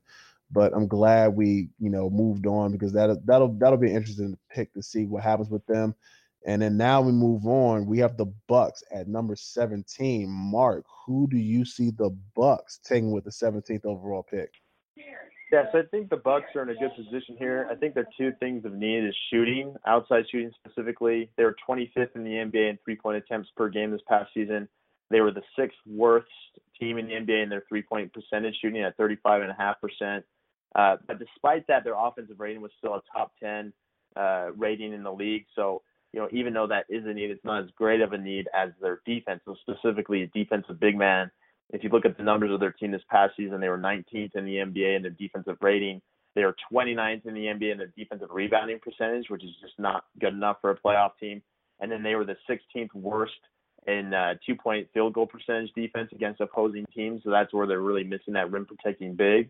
And so to me at this stage, with those two things in mind, I think that defensive big man is more of a need. I don't think John Henson, I don't think Tyler Zeller or Thon Maker are really the answers for their roster there, unless Maker somehow takes some major steps forward. So to me, the pick would be Robert Williams III. He's an athletic big, kind of in the mold of a DeAndre Jordan. He's a lob catch threat. He's a rim protector, very, very athletic, very, very long, very explosive. Not a good shooter at all. So I would never count on that. But, if he can figure things out, there's some questions about his motor.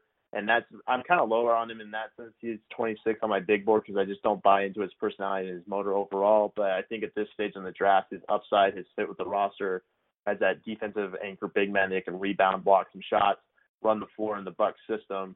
I think he makes a lot of sense for them there, and they just really need that center, and they just haven't been able to find it yet, and I think he could be the answer. So for the Bucks at 17, I would go for Robert Williams III.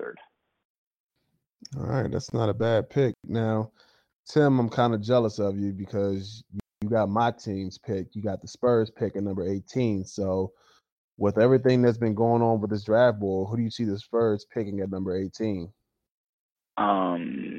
18, even though with the talks about Kawhi leaving, I would say that with that being said, I still think that they would go point guard with even with Devontae Murray being there.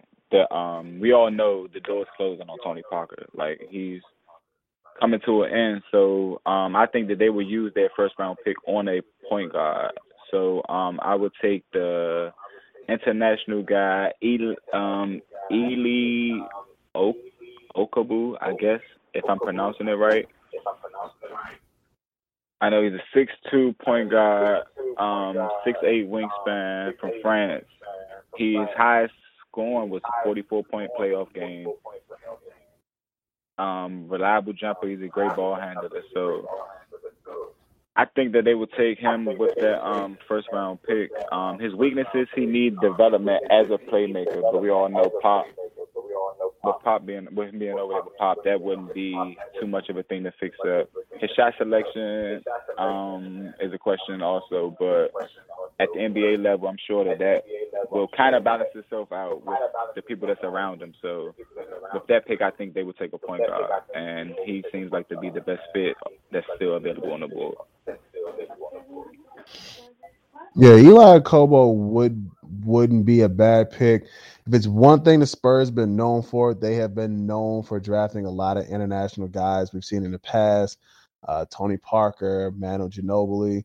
So, and then now Patty Mills, who's been one of the latest international guys. Even though Patty Mills played ball for St. Mary's, he still has that international flavor, and that's one thing people admire about the Spurs is they're making sure they get the right fit for their guy, whether they play international or not. So it's going to be very, very interesting to see Eli San Antonio Spurs. What do you think about that pick there, Mark? Yeah, I'm a big fan of Okubo. I have him 19th on my big board. He's arguably the most complete point guard prospect in this draft. I also think you can play him off ball a little bit with his three-point shooting. He's just a really smart player, really complete player. He can run the pick and roll either as a primary ball handler or as a secondary ball handler. He's pretty athletic, has pretty good size, definitely fits the mold for a San Antonio team with, the international flavor, the high cerebral players. And, he's a good kid. He's really well-spoken, so I could definitely see him fitting there. And he'd be an interesting fit next to DeJounte Murray, who can struggle to shoot the ball at times. And so, I think Okubo's biggest weakness is his defense, and that's Murray's strongest point. And then so all of the strengths that Okubo has complement Murray and vice versa. So I think that'd be a pretty dynamic combo of guards for San Antonio to move forward with. And so I really like that pick for them. Yeah, that's not a bad pick at all. I could have went with a lot of different guys at that pick, but the fact that, like you said, they mentioned his defensive ability, very good playmaker, coming off the ball. So it'll be good to see the San Antonio Spurs, because now we move on to the 19th pick. This is the Atlanta Hawks' second pick of the first round. And the one thing I think they're going to need, because we're not sure of Dennis Schroeder's situation in Atlanta right now, is they're going to need some point guard play. Just some guard play overall. We already know they already addressed one of the big man picks early in the draft when they picked Jaren Jackson. You paired him up with John Collins, and now you bring in a point guard or another type of guard who's going to be a pit bull type player for the Atlanta Hawks this year. And it's going to be interesting to see where they go with this pick. But if it was up to me, they select Kyrie Thomas out of Creighton. Kyrie Thomas out of Creighton is another pit bull type guard, very aggressive, very relentless, high motor, very good scorer, very, very good defender for Creighton this past year. And it's going to be good to see how that skill set translates into the NBA playing for the Atlanta Hawks. Just imagine pairing that up with Jaren Jackson, who will be able to defend the paint. And then now you got another player in Kyrie Thomas who can defend the wing and also put buckets up for your team.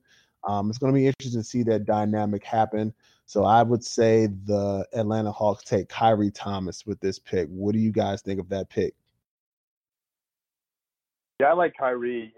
I watched a lot of Creighton this year. They're one of my favorite teams to watch. I loved watching him play. He's just a knockdown shooter. He's plus 40% career three-point shooter. He's got a 7-foot wingspan. He's a two-time defensive player of the Big Ten, which I think speaks volumes.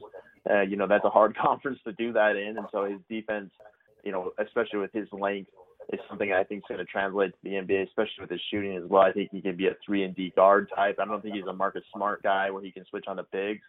I don't think he's that big and strong, but he's definitely a guy who can switch 1 through 3. And, if you can get a guy like that who can make 3-point shots at this stage in the draft, I think you have a hard time passing someone up like that.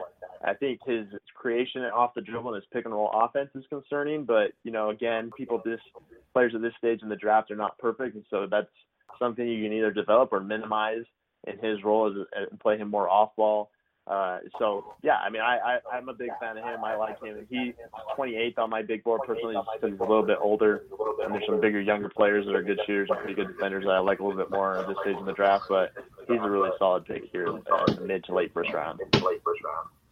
Yeah, that's not a bad pick at all. And the way this draft is going so far, it's been, especially the way our mock draft has been going, it's been interesting to see the way some of these picks have been going so far. And I've had a tough time having to reshuffle my picks to see where certain players are going. But it'll definitely see the way Kyrie Thomas, I think that'll be a good fit for Atlanta. But we'll definitely see how that works out. And now we move on. We have the 20th pick of this year's NBA draft, and that belongs to I believe it belongs to the Timberwolves at number 20. Yeah. And Mark, that falls to you, Mark. Who do you see the Timberwolves picking with this pick? Yeah, so I think the Wolves are in a good position here. I think there are two things that they need are shooting and defense. This past season, they were 30th, so dead last in the NBA in three-point attempts per game. They were the 11th worst in three-point percentage at 36%. But again, their offense was pretty good despite that. They were in the top 5 in offensive rating despite their poor shooting. But obviously their defense is a huge issue. They're 27th in the league this past season. With their defensive rating, they were 29th worst in defending 2-point shots. Their 2-point percentage against opponents, or their opponents' 2-point percentage was very, very high. And so they definitely have some issues there that they got to figure out. But, looking at the board, I don't necessarily see a guy that can be a defensive game changer for them. Maybe a guy like Melvin Frazier Jr. Would be interesting for them on the wing, who plays really, really tough defense, is arguably the best on-ball defender in the draft, maybe outside of Javon Carter. So I think he would be an interesting pick here.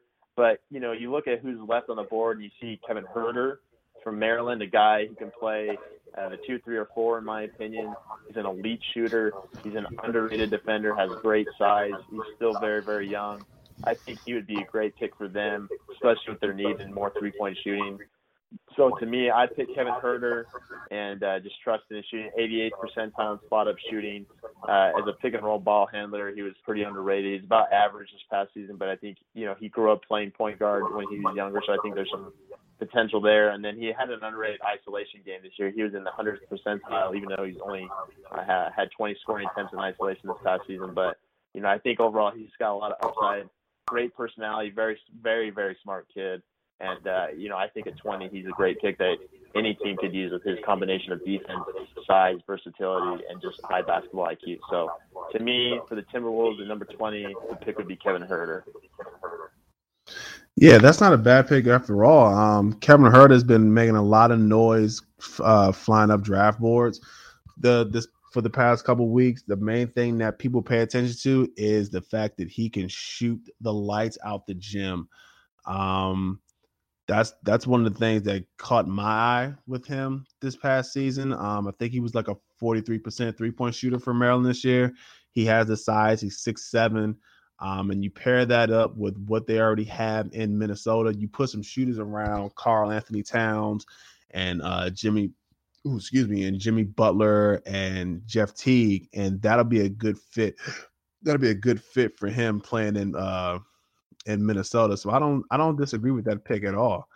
The only thing that I would probably have the concern with is, even though his that long, but it'll be interesting to see how that translates well and how that translates for the Timberwolves with the 20th overall pick in this year's draft. And now we move on to the 21st pick, and that belongs to the Jazz.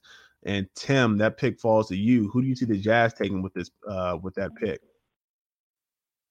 With that pick, I got the Jazz taking Chad Hutchinson from Boise State.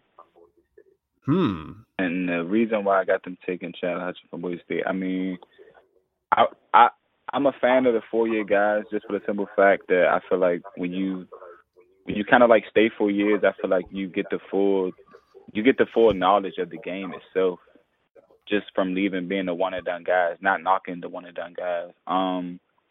Hutchinson game on the offensive end, I think is pretty polished to me. He led the team in points, rebounds, assists, and steals. He had a 44-point game against San Diego State. He had 10 games out of the 31 games that he played with 5 or more assists. So his passing and vision on the court is pretty good.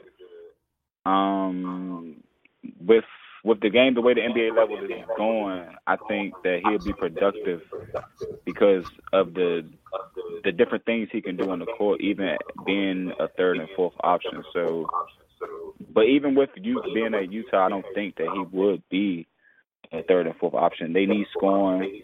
I mean, they have shooters with Joe Ingles, and I think he'll complement. Excuse me. He will complement. God, I cannot think of his name at all. And it's on the tip of my tongue. The guard for Utah, I'm sorry, I cannot think of his name at all. Donovan Mitchell? Yeah, Donovan Mitchell, I'm sorry. Donovan Mitchell. Yeah, he would complement Donovan Mitchell very well. So with that pick, I would take Hutchinson from Boise State. Yeah, that's not a bad pick at all. Like, I didn't get the chance to read much on Chandler Hutchinson because I wasn't sure what was going to happen with that pick. But Mark, maybe you can get some clarity on Chandler Hutchinson for me. Yeah, so I really like Chandler Hutchinson. I'm quite a bit higher on him than most people. I have him 17th overall on my big board. He is older, and so, his upside is arguably not as high. But, especially going to the Jazz have proven that they can work with older players and help them to develop. Joe Ingles, like you mentioned, is a great example of that. He was not a very good shooter or defender when he showed up in Utah, but now he's one of the best three-point shooters and perimeter defenders in the league. So I think he fits their culture really well. I love his versatility, his size. His spot of shooting is concerning. He wasn't a great shooter all throughout college, even this past year. He was in the 69th percentile in spot shooting.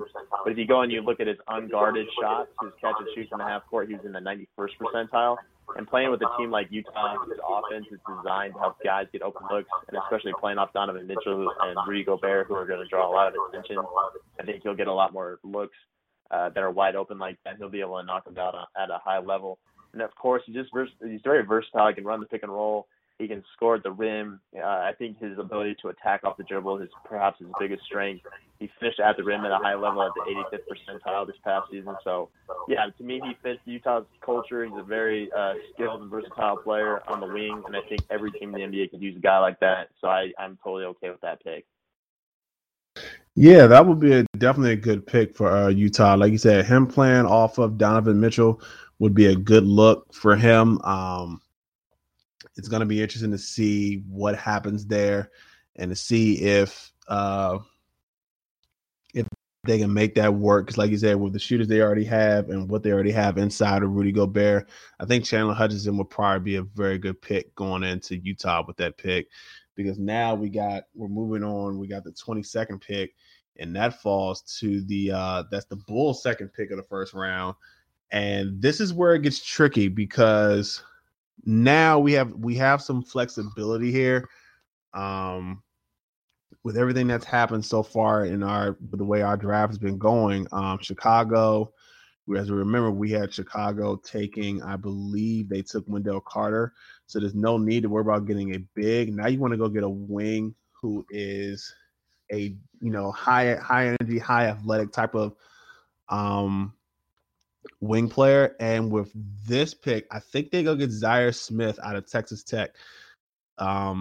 Young, athletic, very high defensive guy. Got to work on his shooting ability. Got to build that up just a little bit more. But again, what he brings to the table is his athleticism, is the fact that he can defend multiple positions between the 1, 2, and the 3 for depending on the opposing players. So it'll be interesting to see how Zaire Smith fits into the Chicago Bulls scheme. If you've seen a couple mock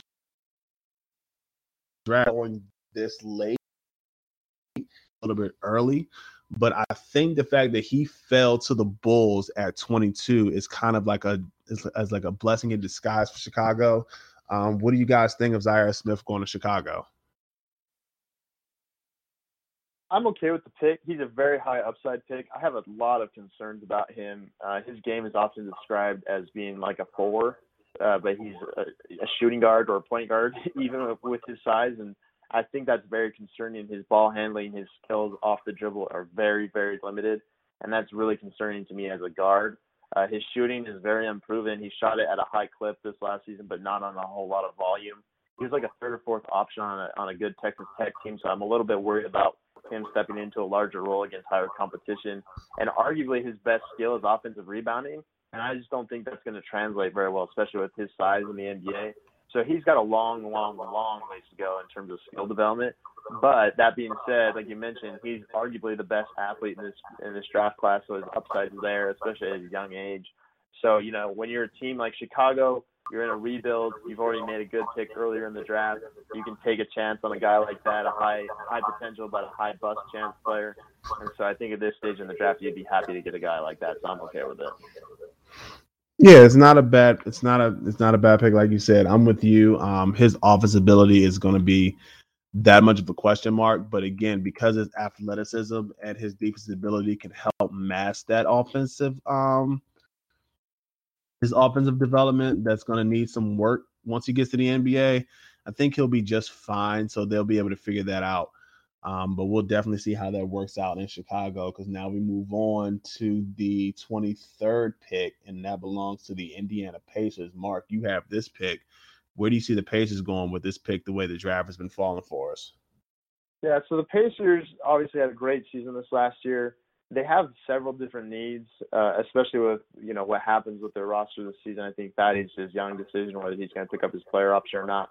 That could influence what they do here moving forward. They have some good young bigs in Sabonis and Turner, but they don't really have any big depth. So maybe they look for a big, but I also think primarily they need some shot making and shot creation around Victor Oladipo, I think, and a secondary ball handler. Carlson did a great job there this past season, but he's going to be a unrestricted free agent here in this upcoming offseason, so he may not be sticking around that much longer. So I think you probably look for a guard or a wing that can help bolster their perimeter offense and add that much-needed shooting and shot creation and pick-and-roll offense and initiation around Victor Oladipo and give him some help there. And, I really like Chandler Hutchinson here for them, but he got picked earlier by the Utah Jazz. And, looking down here the list at the other wings, I think they probably need a wing more than a guard, but the other wings available, they're more defensive-minded, like a Melvin Frazier Jr., even a Keita Bates-Diop. He can't really create a lot off the dribble. I see him more as a stretch four. Grayson Allen, I think, would be a very interesting pick here as a combo guard. But there's some questions about his defense. And there's actually a guy that is very similar to Grayson Allen that I like a lot more, and that's Jerome Robinson from Boston College. He's, to me, arguably one of the best, if not the best shooter in the entire draft. He's just super versatile with his shooting off the dribble, off screens, off spot-ups. He's in the 84th or higher percentile on essentially every shooting metric on synergy. You look at his pick-and-roll ball handling numbers as a scorer, he's in the 94th percentile. 6'6", good size, good length, really good athlete, very, very mature. He fits that Indiana Pacers type culture. I think his playmaking, his shooting with his size could be really, really good next to Oladipo. So to me, I would go with Jerome Robinson. His defense is a little bit of a question, but I think overall just the upside with his offense and his fit next to Oladipo makes too much sense. And to me, he's the best player on the board. That'll definitely. Yeah, I think that'll definitely be a good. Jerome. No. I'm actually agreeing with that. That'll definitely be a good fit for the Indiana Pacers here. Bringing in a player like Jerome Robinson would definitely be a good fit for Oladipo and the wings that they already have. So it'll be definitely a good fit. I mean, I wasn't sure what else you were going to say because I kind of ran into some technical difficulties on my end. Go ahead and finish your point with Jerome Robinson. Oh no, I was just saying I think his fit next to Oladipo is great. So yeah, he'd be my pick. So, yeah, you go ahead. You're good. Oh, okay, cool. And now we're moving on because now we're getting to the later portion of the draft. We're already past the 20, so this is more along the guys who we feel will be like some glue guys, some good rotational guys. And we already had the Pacers go ahead and get this pick. Now we move on. We got the Trailblazers with the next pick. So Tim, you have this pick. Who do you see the Blazers going with? I have the Blazers getting Bates Diop, and the reason why I have them getting Bates Diop is because I feel that the Blazers kind of need like that Chandler Parsons type guy.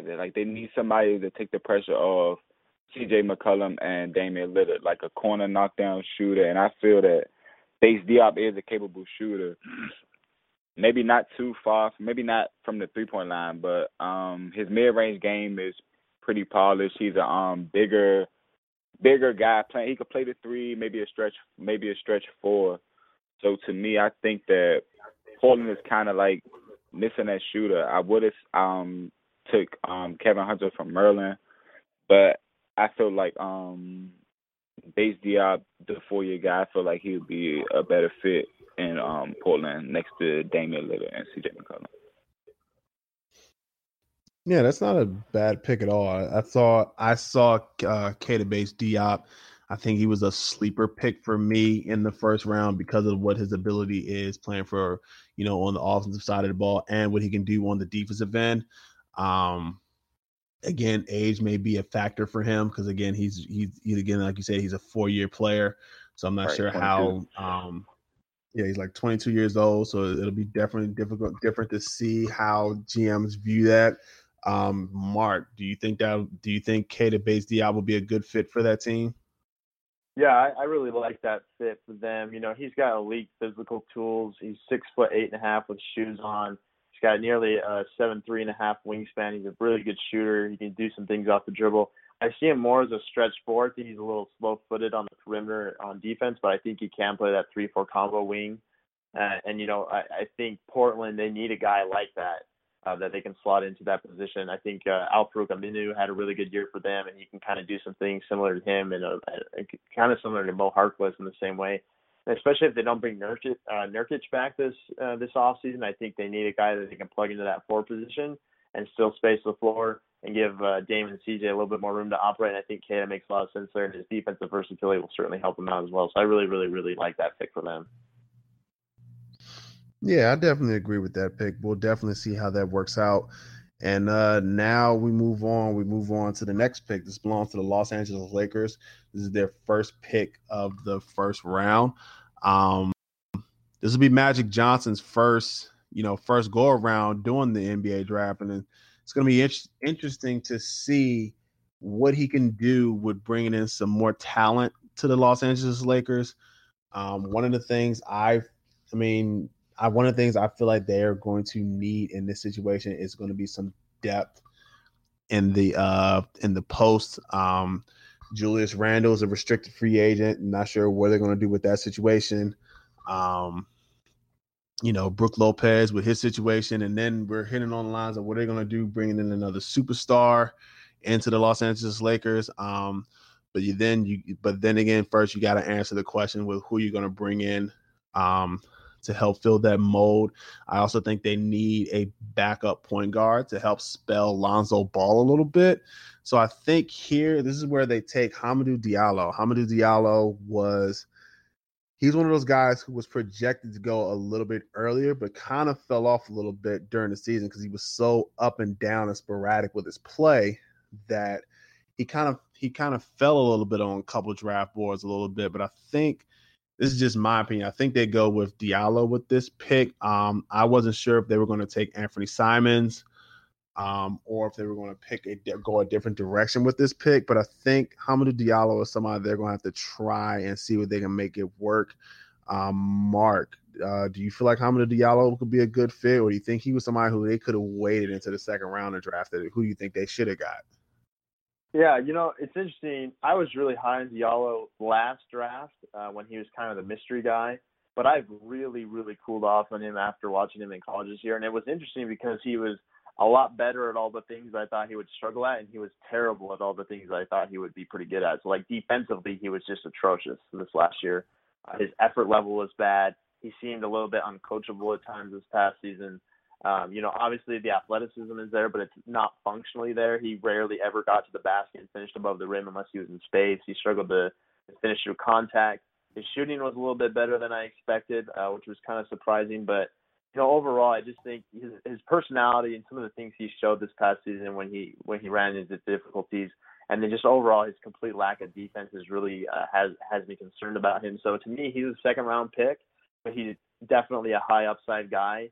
I wouldn't be shocked if a team in the late first round took a gamble on him, because if he does turn out, he has all the physical tools, all the athleticism, and the skill foundation that he could end up being really, really good. So, I'm not totally opposed to it, but I definitely think he could have been more of a second round target if the Lakers were that interested in him.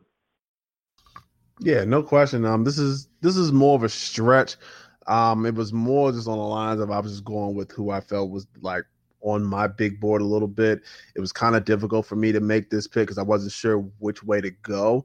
So I kind of had to go with a stretch here. I didn't want to, but it was. To me, it's kind of it isn't to me as a stretch. Seeing as though the people that's left on the board, kind of like Diallo, he Mark said, he's very explosive. He can finish at the rim. His lack of instincts on the defensive end, yes, was very bad. Like, just the knowledge of rotation and knowing which guys to pick up on the rotation.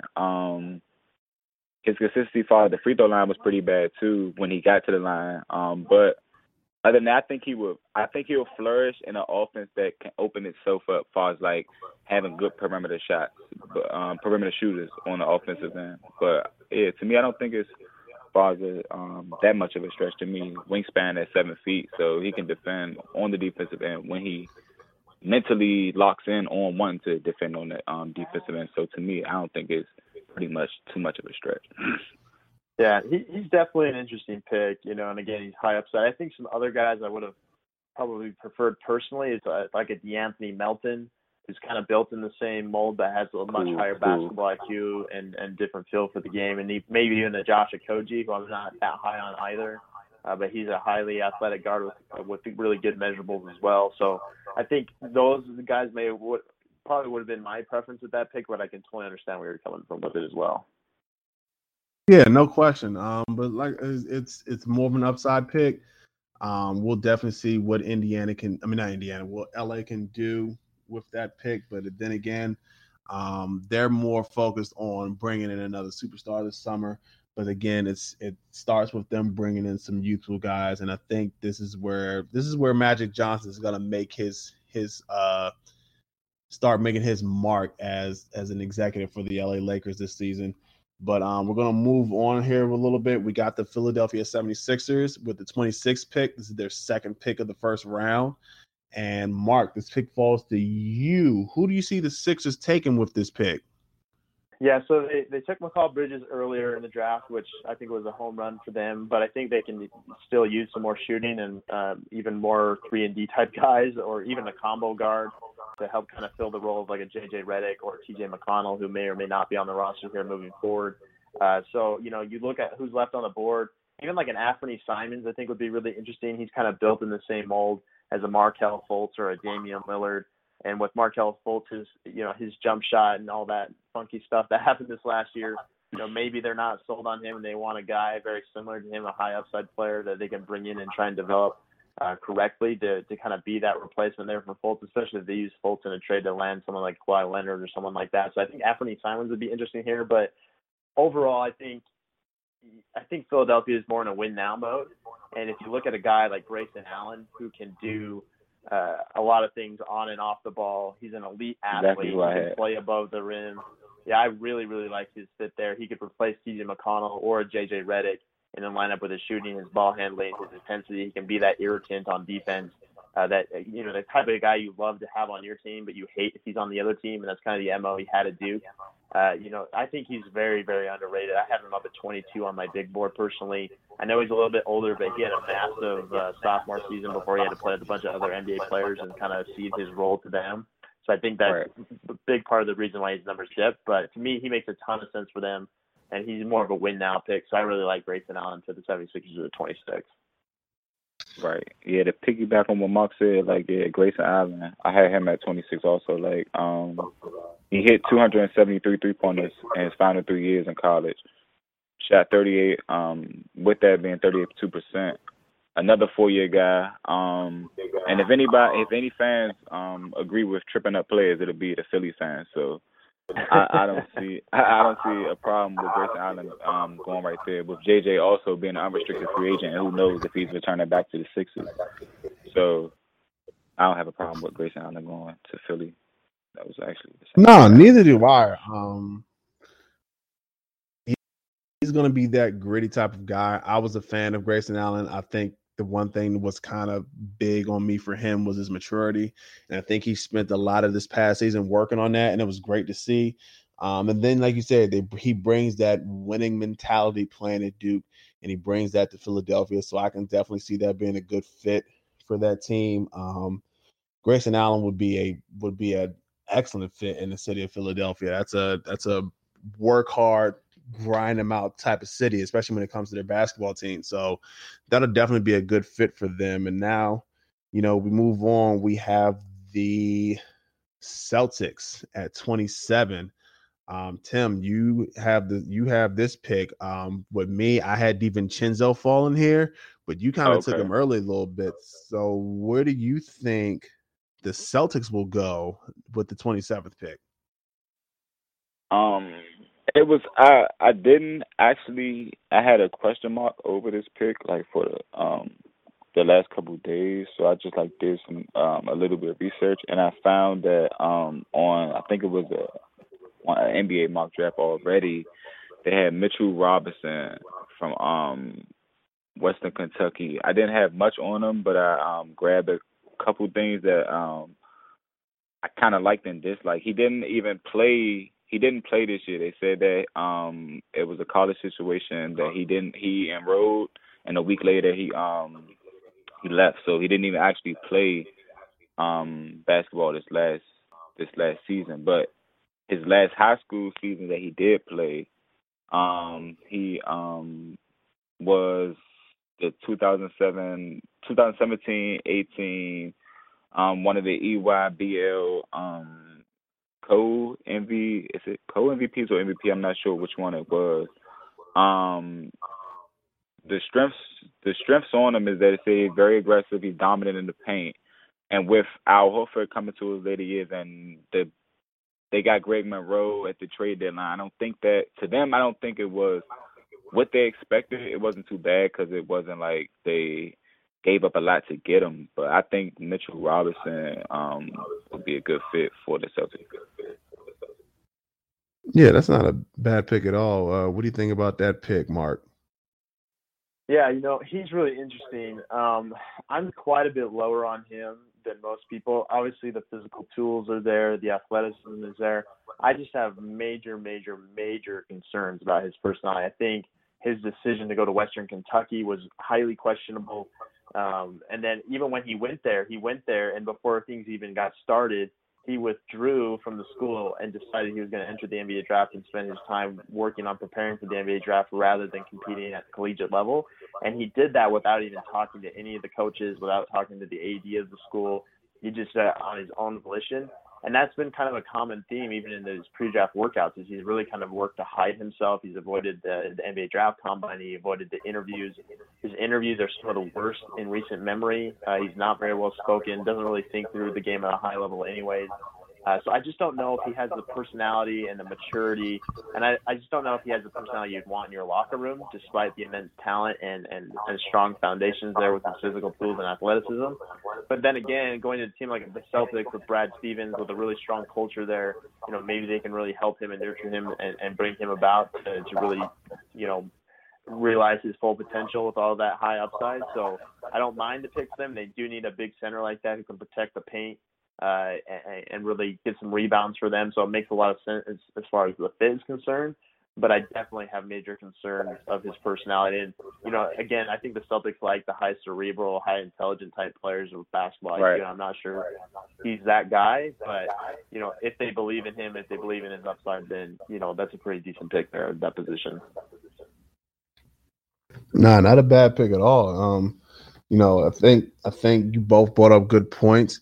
It'll definitely be different to see what happens. Like you said, he'll have some good mentorship there. Like you said, with Al Horford and Greg Monroe being in Boston right now, help getting man and getting his maturity level up. But it'll definitely be different to see what Boston will do with that pick. Very, very, very, very,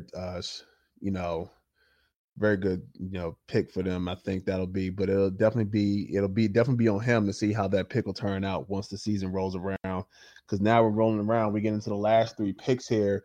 We got the Golden State Warriors up with this pick, and this is where I'm just like, okay, what does Golden State need that they really don't need, but they do need it because they're trying to make sure they get another championship? And I'm not sure. They can just pick any player here. Missed on none of their draft picks. Patrick McCaw, Jordan Bell, Kevon Looney have all produced in rotational spots for Golden State. So it'll be it was even Ian one Clark of those picks where I was like, okay. Yeah, it's one of those picks where I'm like, okay, you can pick and plug anybody here. One of the things I think they do need though is another is a young big, so that way they can spell Jordan Bell a little bit, because Kevin Looney is a free agent going into this summer.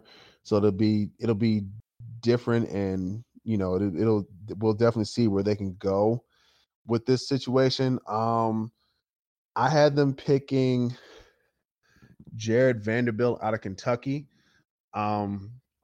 just for the fact that it was just almost of the likes of Golden State can make any pick and they can really get this figured out. I didn't get a chance to. I had, for a while I was thinking like maybe draft process went further along. He kind of fell a little bit down on my boards because I didn't like some of the way he was some of the things I've heard about him or some things I was reading, his play was a little bit up and down for Kentucky this past season. What do you guys think of Jared Vanderbilt going to Golden State? I like Jared Vanderbilt. Obviously the shooting's a major concern. He literally did not hit a three at all this past season in college. So, I think obviously that's a huge concern, especially for a wing or a forward in the NBA. But he plays with a high motor. He's a really good defender, can move his feet. He's really athletic. His passing and ball handling and vision is very underrated. Coach Cal this last season, he actually talked about who of his players on his team he would trust to put the ball in his hands at the end of a game in a close game. And he said Shai Gilgeous-Alexander, obviously, but after that, the next guy he would trust the most is Jared Vanderbilt, and I think that speaks volumes to his potential and just the trust that Coach Cal has in him. And Coach Cal is a guy that's worked with a lot of NBA players previously. So I think that says a lot about what he could do for you. But then obviously, too, I think the biggest thing is his health. He had injury concerns all throughout the season. He's still sitting out with injuries. So, that's not a good sign. And, if he has injury concerns and he can't shoot whatsoever, then it's hard to see where he makes it in the league, especially with the health concerns. But, again, he's a very high upside pick. He fits very similarly to what Golden State likes to do. He's a lot better in transition. I think he could do something similar to Draymond Green with his passing and his defense, but I'm not saying he is Draymond Green, but I think Draymond could be a really good mentor for him as their games are similar in a lot of different ways. So I'm okay with that pick. I like him more as a second-round pick, even a late second-round pick with the health concerns, but I can definitely see a reason there. Yeah, no question. And like you said, it's the Golden State Warriors, guys. They can pretty much make the pick, develop the guy, and we'll see him be, that type of glue player that we can talk about who's going to be a rotational guy for years to come. Again, I had him as a second-round grade, but with so many, I wasn't sure which way to go with this pick because as the draft process went on, I was like, okay, we're getting into the later round. We're getting to the later picks. So it's like, okay, these are more like your rotation or your glue guys, as I mentioned before. So I wasn't sure which way Golden State could have went with this pick. So I had to go with somebody who I felt like, is a more rotation with their small ball type play. You can bring him in. You can probably spell him for Draymond Green a little bit. I'm not sure if he has Draymond Green's defense ability, but again, like you said, his offensive ability can do. So it'll definitely be interesting to see where they go with that pick. But we're going to move on here because we got two more picks to go. We're moving on here. We got the Nets pick at 29. Mark, this pick falls to you. Where do you see the Nets going with this pick? Yeah, I actually like the guys that are left on the board for the Nets. I think they could go a number of different ways. I think, again, they need more talent overall. They're not good. They're not going to be good for a while here. So I think just take the best player available, and you'd be good with that. But they also could use more big depth. They could really use another wing. And Melvin Frazier Jr. is still on the board. I like him quite a bit. I love his defense. I love his offensive upside, especially with his shooting development here recently, and his elite athleticism and great physical measurables. Josh Okogie is another really interesting guy. Gary Trent Jr., a young shooter. Jacob Evans. I mean, there's a lot of really good options. Even a Morgan Wagner from Michigan. He's a little bit older, but he can really shoot the ball at a high level for a big. But, ultimately, Anthony Simons is still on the board, and to me, he's the highest upside pick in the Nets in this position. They don't necessarily need a player that can come in and make an immediate impact, as they're going to be going through a rebuild. Moving forward, they finally own their first-round picks again moving forward. So it actually would be beneficial for them to pick a guy like Simons who's going to be a long-term project and may not help them win immediately, so they can be bad and get a high pick here in the next couple of years in the draft, and then maybe down the road can develop into something. And I like Anthony Simons quite a bit. He reminds me a lot of Damian Lillard, has almost identical measurements to him athletically and physically speaking. He has a very similar game. He's a three-level scorer, a high-level shooter off the dribble. He's got to work on his intensity and his defense a little bit. He can kind of loaf it even in drills and off-court stuff. There's some questions about his work ethic, but the upside is undeniable with him. I think he could potentially be a high-level rotational player, maybe even a borderline all-star if he can get figured out. And he's just so young, and the Nets have a great player development coaching staff there. So overall, I think, with the Nets, with their position that they're in, they can afford to take a swing on a guy like Anthony Simons high upside guy that they can work on developing for a few years. So that would be my pick for them at number 29. Yeah, that's not a bad pick at all. And then now we're going to round it out. We're gonna end the first round. Tim, you have the pick, and you have the Atlanta Hawks third pick of the first round. Where do you see the Hawks going? Yeah, still here. Yeah, my jump went out yet. But I would take DeAnthony Milton from Southern Cal. I think he's a nice combo guard. With the likes of Dennis Schroeder not knowing what he's going to do, I would take DeAnthony Milton from Southern Cal. All right, that's not a good pick. Mark, what do you think about Melton going to the Hawks for the last pick of the first round? Yeah, he's a high upside guy. Again, he's got great basketball instincts, great physical tools and athleticism. He showed quite a bit of versatility as a defender in his first year of college before he had that suspension related to the FBI investigation. He's really interesting. If he can shoot, he could be a really good player, but that's a big question mark, right? So, yeah, but, again, at this stage in the draft, you're the Hawks, very similar to Brooklyn, and with the pick earlier, you can take a gamble on a guy like that. So, yeah, I think he's a good high upside pick that's more than likely going to outperform his draft position. But, yeah, the big question mark with him is whether or not he'll be able to figure out how to shoot. Oh, yeah, no question. But I think he'll definitely get that figured out. We'll definitely see where that goes. Definitely get that figured out. I think Melton falling this far in the draft is kind of a blessing in disguise for Atlanta, but we'll definitely see where that player development is going to go, bringing him in. And that kind of wrapped up our mock draft for the first round. So we're going to just, name a couple guys in the second round to look out for as the sleeper picks in the second round.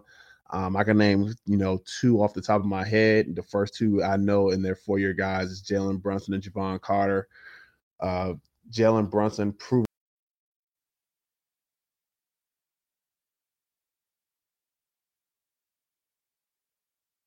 times, first team All-American, good point guard, control the pace of the tempo for your team. Very good defensive player, can make shots. And then Javon Carter, main thing he can do is his defense ability. He's a pit bull on the defensive end from the word go, can guard your guy 94 feet and give fits to your opposing point guards. Those are just two of the guys who I know who could be sleepers for the second round pick. What do you guys think? I was going to name Mo Wagner. Mo Wagner from Michigan. Mo Wagner shot almost 40% from the three in the last 2 seasons in Michigan. He can handle the ball. I think, to me, he has an all-around skill level. He can attack the rim. He has a great shot fake. The only real weakness is that he has a little bit, I wouldn't call him soft, but he needs to polish his physicality on the defensive end in the paint, especially being as though going into the NBA with the transition that would be from playing against guys close to his age rather than turn around playing guys twice his age. So, to me, I would name Mo Wagner from Michigan. Yeah, I like all those guys, especially Mo Wagner. I actually have him ranked at 23rd overall on my big board. I'm a big fan of his. So I think getting him in the second round would be a big steal. I love Jalen Brunson. I had him at 30. So those are 2 first-round guys that we had dropping into the second round. Melvin Frazier Jr., I'm a huge fan of. I talked about him a little bit earlier with his defense, his elite athleticism, his physical tools.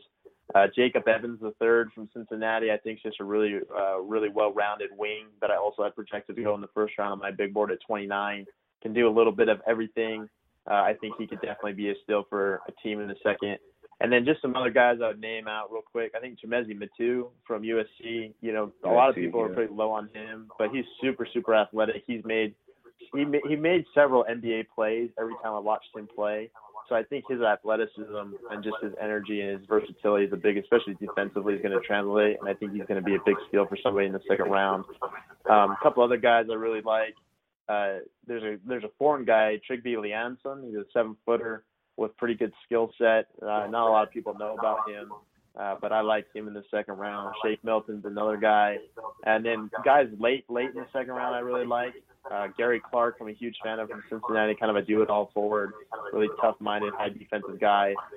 Theo Pinson from North Carolina, if he can figure out how to shoot, he's a rotational wing in the NBA. And then I'm a big Keelan Martin fan from Butler. I think that dude just knows how to play ball. I think he's got great measurables, pretty good athleticism. He's really, really coachable, a really great teammate. So I'm a big fan of him. So those are some other guys in the second round that I would throw their names out there for guys to keep an eye on as we approach the draft. Yeah, no question. A lot of good talented guys coming to the draft this year. It's definitely going to be a good look to see where teams go next Thursday on June 21st. Too many guys. I think this is one of the more talented draft pools I've seen in a long time. We had a lot of guys, there were some picks that we made that, could make some people, be like, oh man, maybe that could happen. Because that's the thing about the NBA draft. You never know what teams are thinking, what decisions they may make. And it's going to be definitely interesting to find out what's going on. But that'll do it here for this episode of the Hand Down, Man Down podcast. Mark, it was great having you on the show. Great to have your draft analysis on to help, further along, see where teams are thinking and what players we could be looking out for in this year's draft. Why don't you go ahead and tell our viewers where can they find you and where you can find you and where your stuff is located? Yeah, well, absolutely. Well, and just first, I just wanted to thank you for the opportunity to come on. Tim and Danny, you guys both do just tremendous work. Love listening to your podcast. You guys are great. So, again, just really, really appreciate you guys letting me on here. And yeah, you guys do great work. So much respect to you. But yeah, you can follow me on Twitter. I'm pretty active on there. You can find me at Mark Wallen NBA. Mark is spelled M-A-R-K. Wallen is spelled W-A-H-L-E-N. So at Mark Wallen NBA. All my work is hosted over at our website, the5by5.com. The first 5 is spelled out. The number 5 is the number 5. So again, the 5by5.com. We also have a Twitter account. We have a podcast network that we're working on there. We're doing a lot of draft coverage with in-depth scouting reports, big boards, mock drafts, all sorts of fun stuff there. So be sure to give me a follow. I'm always up for talking basketball, so hit me up on social media. And, again, just thanks so much for having me on, and we'll have to do this again sometime soon, guys. Yeah, man. Thanks for being on. Yeah, man. Thanks a lot for coming on. Guys, stay tuned. We have this episode. It should be coming out to you guys real soon. But in the meantime, between time, we're going to get on out of here. We're going to get this up to you. Be on the lookout for on my Twitter page and on handdownmandown.show, the Instagram page, for the results of our mock draft that we had out here tonight for the first round. And definitely keep you guys posted and be on the lookout for the draft. It's coming on June 21st out in Chicago. So be on the lookout for everything that's been going on and all the news and all the draft notes that's been going on. Should be an interesting draft this year. But in the meantime, between time, we're going to get out of here, guys. We'll catch you guys later.